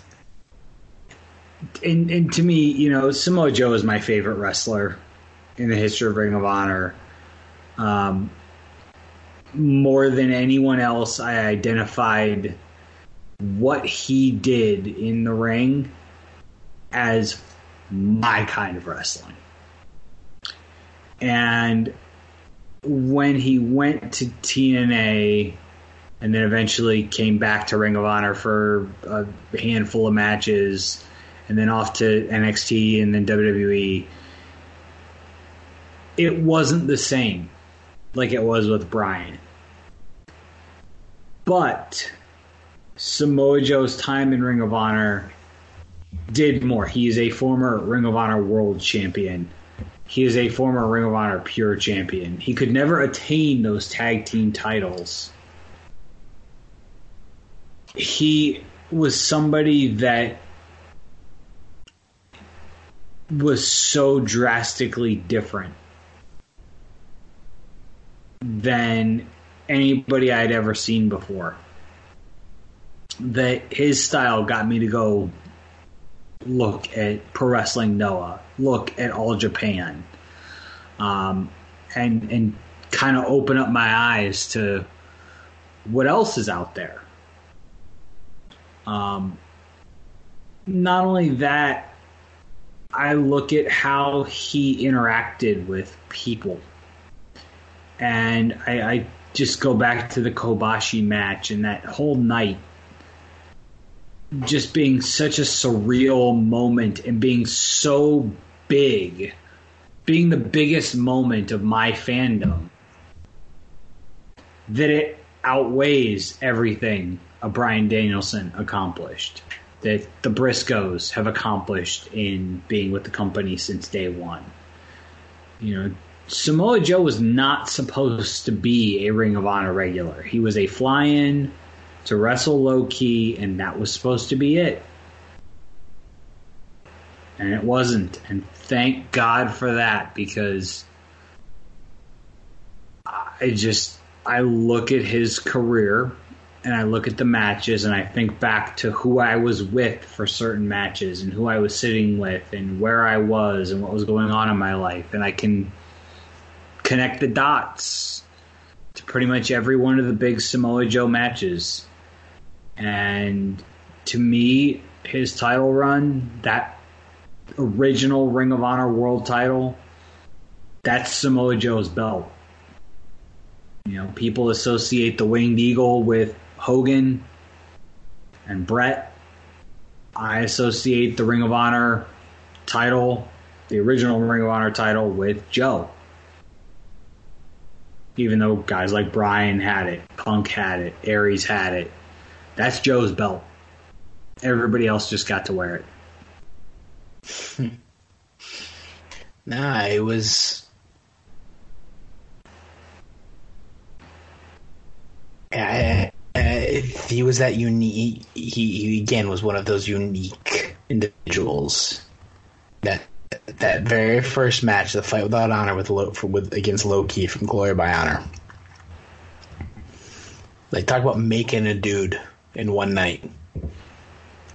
He was made in one night, in one match with the Ring of Honor faithful. Within 3 minutes, he was a made man. Yeah, and it's you know, at that point, you know, it was a month after Key lost the belt, and I wasn't watching the product yet at that point, and I wasn't there firsthand to see any of this. But I don't know, like, when you watch it back, it feels like there's this inevitability to Joe becoming the champion. Of course he would. Look at that dude. He's a fucking monster. He was Ring of Honor's there's nobody. Godzilla. There's nobody, yeah. There's nobody that can touch him. Like, he beat him, but barely. You know, and Joe won. You know, he was victorious in that loss because he was made. He went in there with Ring of Honor's killer, the most vicious man on the roster, the dude who fans completely were all in on the idea of Low-Ki just being this insane threat to anyone. And Joe went in there and hung with him every step of the way. Why wouldn't this dude eventually become the champ? It just seemed inevitable. And then just watching him like month after month and show after show, kind of like just building. And not every world title match he had was 60 minutes with Punk or 30 minutes with Daniels, with Christopher Daniels at Glory Runner 2. But they were all just like telling the story of Joe as this dude who can beat anybody who gets in the ring with him. In a four-way. A monster. Building the Briscoes. He was a monster with a human element. Mm-hmm. And that's not something you see very often in pro wrestling. I mean, he just had this, like, there was a likability factor because he was the coolest guy in the room. And when he would do his promos and end with "I am Samoa Joe and I am pro wrestling," you believed it. Yeah, argue it. You can't. You believed it. As a fan, you heard that and you believed it. And then he would go show it. Whether you're booing him or cheering him, he went out there and he showed that he was the Ring of Honor champion. He was the Ring of Honor World Champion. This was his belt, like you said. And he made the Briscoes. He elevated the Briscoes from a tag team to like actual threats to his belt. Even at Final Battle 2003, when like literally nobody on earth thought Mark would have won the belt, it was still a hell of a fight. So one of my favorite matches of Joe's to watch back. That's why we watched it back in the archives. Final Battle 2003. And then he would have, but again, in the same way that it was the matches with Punk that really, I think, put that stamp on Joe as more than just the dude who goes in there and runs over people. He had a pretty decently long match with Daniels at Glory of Honor 2, but those matches with Punk showed that he might be a big motherfucker, but he can go. He's got the conditioning and the cardio, and like I said, he was one of many people who took the company on their shoulders and said, "Anybody who tries to stop us." So the one thing with Joe that I saw, not necessarily firsthand, but I guess saw from a distance, was the leadership. Yeah. Yes. He was very much the Undertaker of the Ring of Honor locker room. He was the soul of that locker room, the heartbeat, the captain of the ship, if you will. And I don't know how much Brian or the Briscoes or Punk or Daniels or Nigel or anybody like that, Homicide, I don't know how much of that those guys got involved in, but Joe was the captain of the ship. And I don't think anybody could really take that spot. And I don't know if anybody has taken that spot since.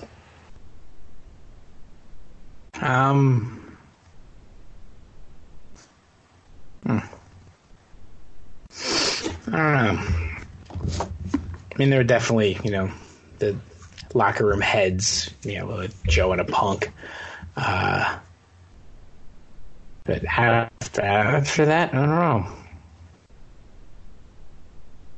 I mean, I can't imagine, Dalton Castle is leading locker room speeches and,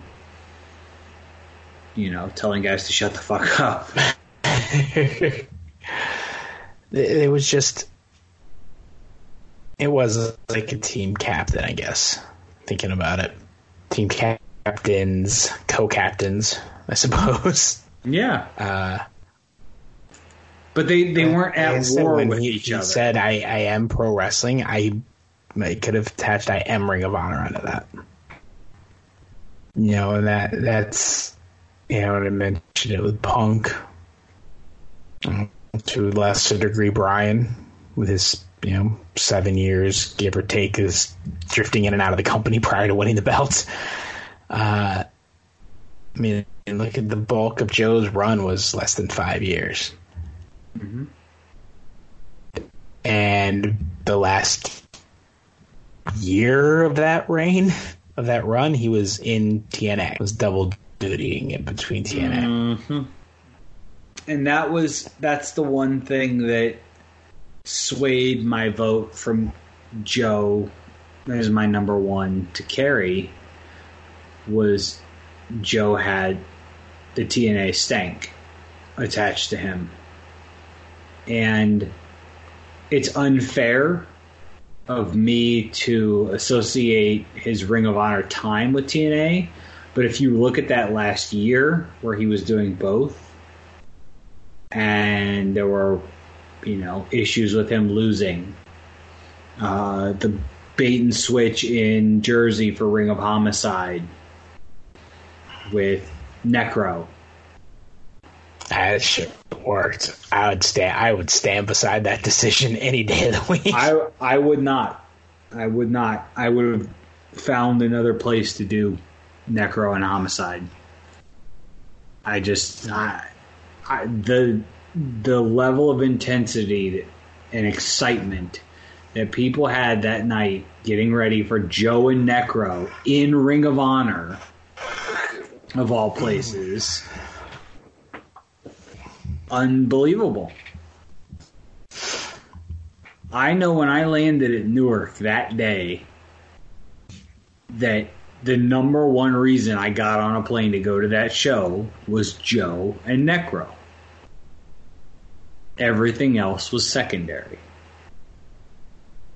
Now, was it an acceptable substitute? Yes. Did I still yell "fuck TNA"? Hell yes, I did. Pretty sure Joe was hurt. He was at that point. Yeah, his knee was messed up, but yeah, if he wasn't doing those TNA dates, the knee is not as bad. I don't know. But if you look at his Ring of Honor team, this is those moments I have to say, I love fans. Fuck you for making money. Fuck you for getting paid. Fuck you for getting paid. It's not that. It was who he was making the money with, and how they were booking him. Because nobody booked him the way Ring of Honor did. WWE doesn't get it. TNA didn't get it. I mean, they painted a dick on his face at TNA. Yeah. They tried to make him Umaga at WWE at one point. That was the initial pitch for him. I don't understand how you can't look at the insane energy that he managed to drum up from the crowd at Ring of Honor, and then he goes to TNA, and it's just like this soulless. But it wasn't to begin with. It was not to begin with. The stuff with AJ and Daniels was great. The bloody towel that drifted between promotions, which I thought was an awesome touch that he would do, and they kind of let the feud bleed between the two companies in subtle ways. I enjoyed all that stuff, but those matches were great. The matches with AJ were better in TNA. I don't think anybody can argue that. Not completely. But my point in even bringing up TNA was that Joe's impact, no pun intended, on Ring of Honor is huge, given his itty bitty time frame spent there. Yeah. Over in the grand scheme of almost 18 years of Ring of Honor, he was there for what, I don't know, I don't do math well either. 25% of the company's life. 5 of the 18 years. Yeah. So almost 30, little under 30%. Yeah, almost a third. Mm-hmm. He was the first. He was the longest reigning. Is the longest reigning world champion. He made the title a world title by being the first to defend it outside of the country. Such a weird pro wrestling thing. I know, because it did. I'm standing by that point. Pro wrestling thing. I know. He defended it against, up to the point when I left and, when I was still keeping records, he was, in terms of number of title defenses was, I think at that point, 4th. Was it Brian and Nigel? It was Brian, Nigel, and then either Joe Aries or Aries Joe. I don't remember. For title defenses. I mean, they made it a big deal to kind of knock Joe out of that spot. The modern Ring of Honor kind of. Jay Lethal is now combining his reigns, the longest reigning champion in history, and whatever. It's a marketing point for it, but Joe's for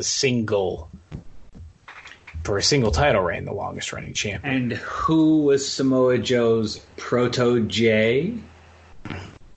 Well, Jay Lethal. Jay Lethal. T-shirt available at DVDproduct.com. But his immense importance for such a short period of time. Enough for all of these votes to give him the number 1 spot. Yep. And to be the leader in points, to be the one that I saw on the most ballots immediately coming in, until the point was made, we should include Kerry. Joe was number 1 on pretty much everyone's ballot. 1 or 2. And it was him and Brian alternating.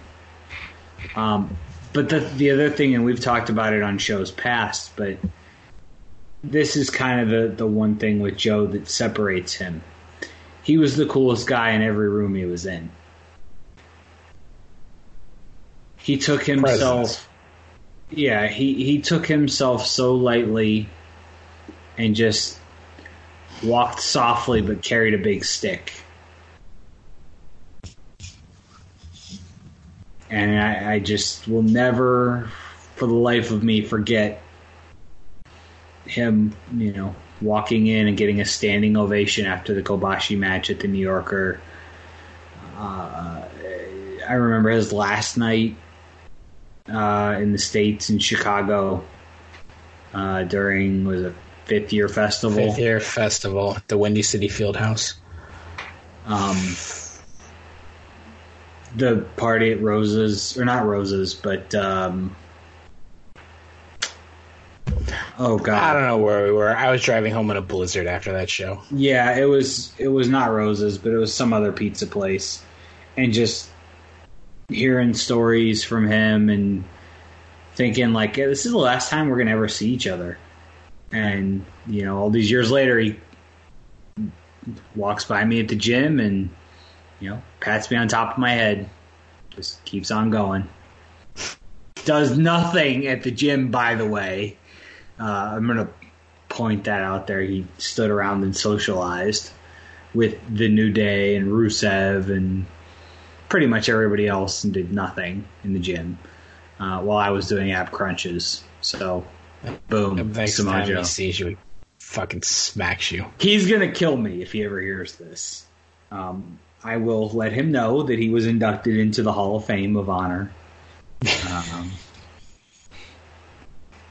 I'll send him a congratulatory Twitter message. I'd just like to make it a note that Jeff Schwartz on this podcast, being recorded on December 27th, 2019, just tried to say that he works harder in the gym than the WWE roster.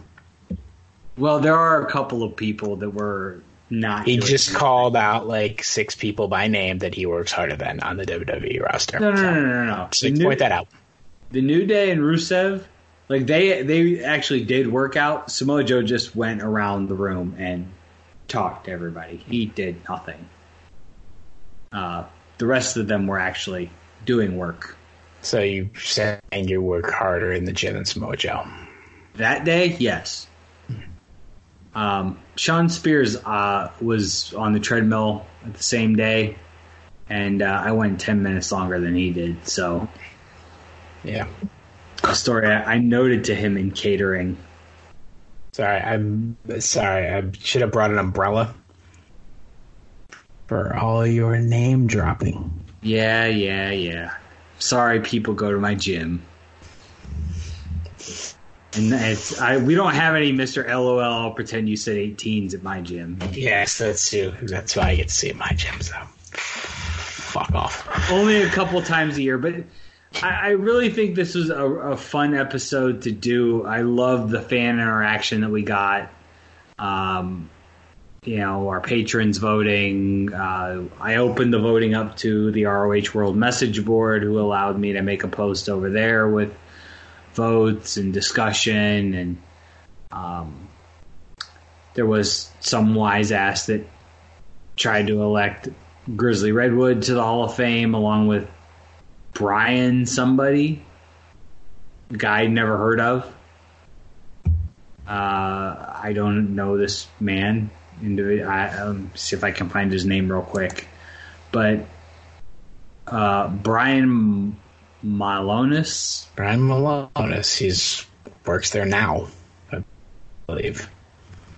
Does he have a different name now? No.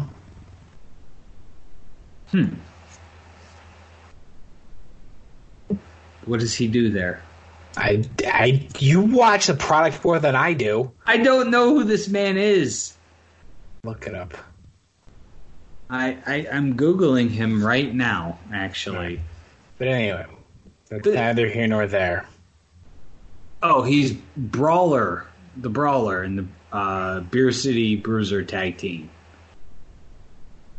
Okay, now I know who this guy's talking about. I didn't know his name was Brian. Whatever. But you look at the final group of our inaugural class: Samoa Joe, Bryan Danielson, the Briscoes, CM Punk, Kerry Silken. Hell of a foundation fans voted for. Indeed. And like I said, if we hadn't opened it up for Kerry, I probably would have had Nigel or Homicide as my number 5. But opening it up to Kerry, yep, and any other non-in-ring staff over the years. This is a very solid first class for an honorable mention, honorable Hall of Fame of Honor class of 2019. So when we do this next year and we have our second class, who's getting in? Give me one. One guarantee for next year.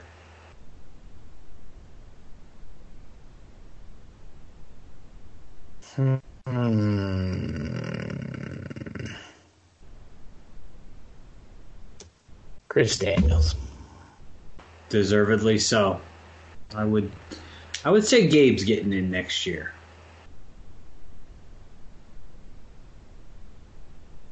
Very possible. It was close.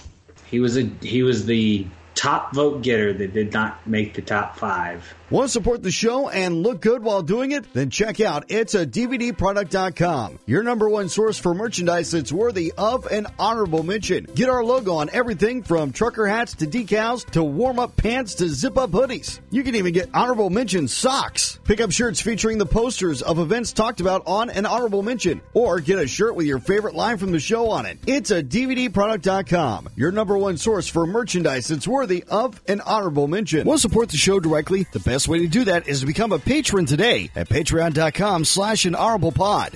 We have 2 membership levels for you to choose from. There's the early bird level, where you get to hear each week's show raw, commercial free, before I've even had a chance to get my hands on it. Hey, wait a minute. Enough people do that, and I'm out of a job. There's also the Do You See This Face level, where in addition to getting the uncut, early, commercial-free version of the show, you get the video version where you get to see Jeff and Shane. Plus, the Do You See This Face level gets you a DVD from Jeff's massive library and at least one watch-along match per month. And both levels will get you a 15% discount code at itsadvdproduct.com, so you can get Honorable Mitchell merchandise at a discount. You can't lose. It's patreon.com/anhonorablepod. Become a patron today. I want to thank everybody for participating in this episode and joining us and staying around year after year. We're now heading into 2020. And literally tomorrow, tomorrow, based on when this episode will drop. A new decade, 2020, as my late grandfather would have called it, because he would always say 2019, 2018 is the year instead of 2018. So we're going into 2020 tomorrow. I want to wish everybody a happy and healthy new year. A year full of health and wealth. Partner, before I see you in 15 days, in the disgusting city, the worst town I've ever been in, Miami, Florida, in front of a sold-out Watsco Center for AEW Dynamite, we have to do some shows. And we're going to do 2 shows from Florida. How about that? My pick. Proving Ground 2009 comes to you January 7th, night 1. January 14th, we're going to bring to you Proving Ground 2009, night 2. January 21st, Weekend of Champions, night 1. January 28th, Weekend of Champions, night 2. February 4th, to be determined. Unscripted 2 comes to you on the anniversary, February 11th. 5th Year Festival, New York, February 18th. And then we're going to do the anniversary show poll on the 25th for you. You can find us on Twitter and Instagram at An Honorable Pod, Facebook.com/An Honorable Pod. You can find me on Twitter and Instagram at The Jeff Schwartz. Facebook, just search Jeff Schwartz. Partner, where can we find you on the interwebs? At Hagedorn Shane on Twitter and Instagram, Shane Hagedorn on Facebook. And go over to YouTube, search An Honorable Mention, give us a follow, a like, a love, a heart, a hug, and get some non-ROH matches of the week. The matches that we do play-by-play watch-alongs for our Patreon, ROH Music, Eddie Guerrero, Kenta, and more. We've got plenty of stuff at YouTube and plenty of stuff on patreon.com/honorablepod coming to you in the near future.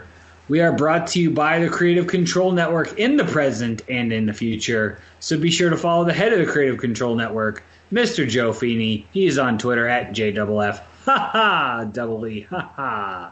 NEY 3RD, and at the CC Network 1 for all the latest news and notes on the Creative Control Network.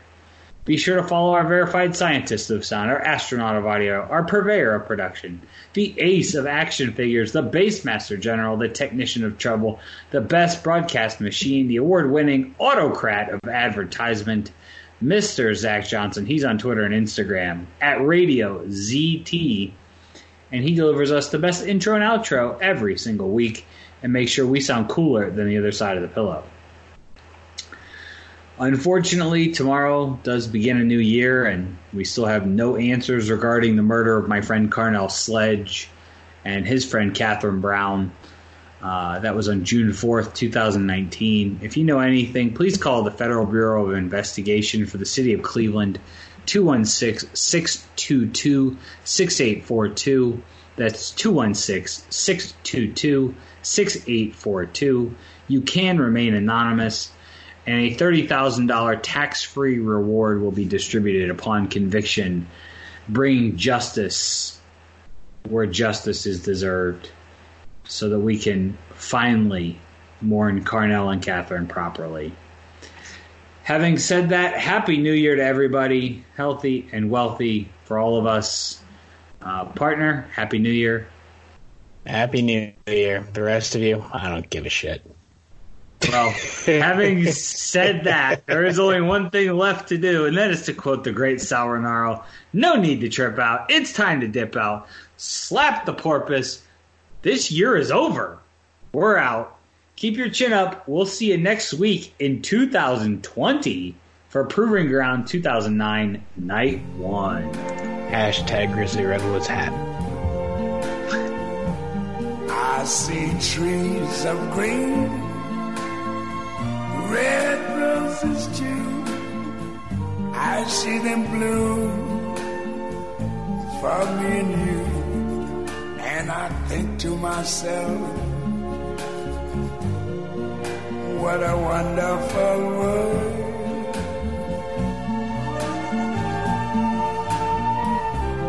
I see skies of blue and clouds of white, the bright blessed day, the dark sacred night. And I think to myself, what a wonderful world.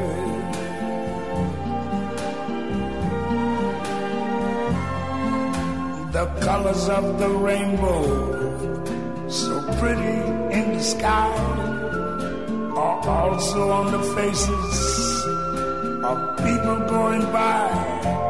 I see friends shaking hands, saying, how do you do?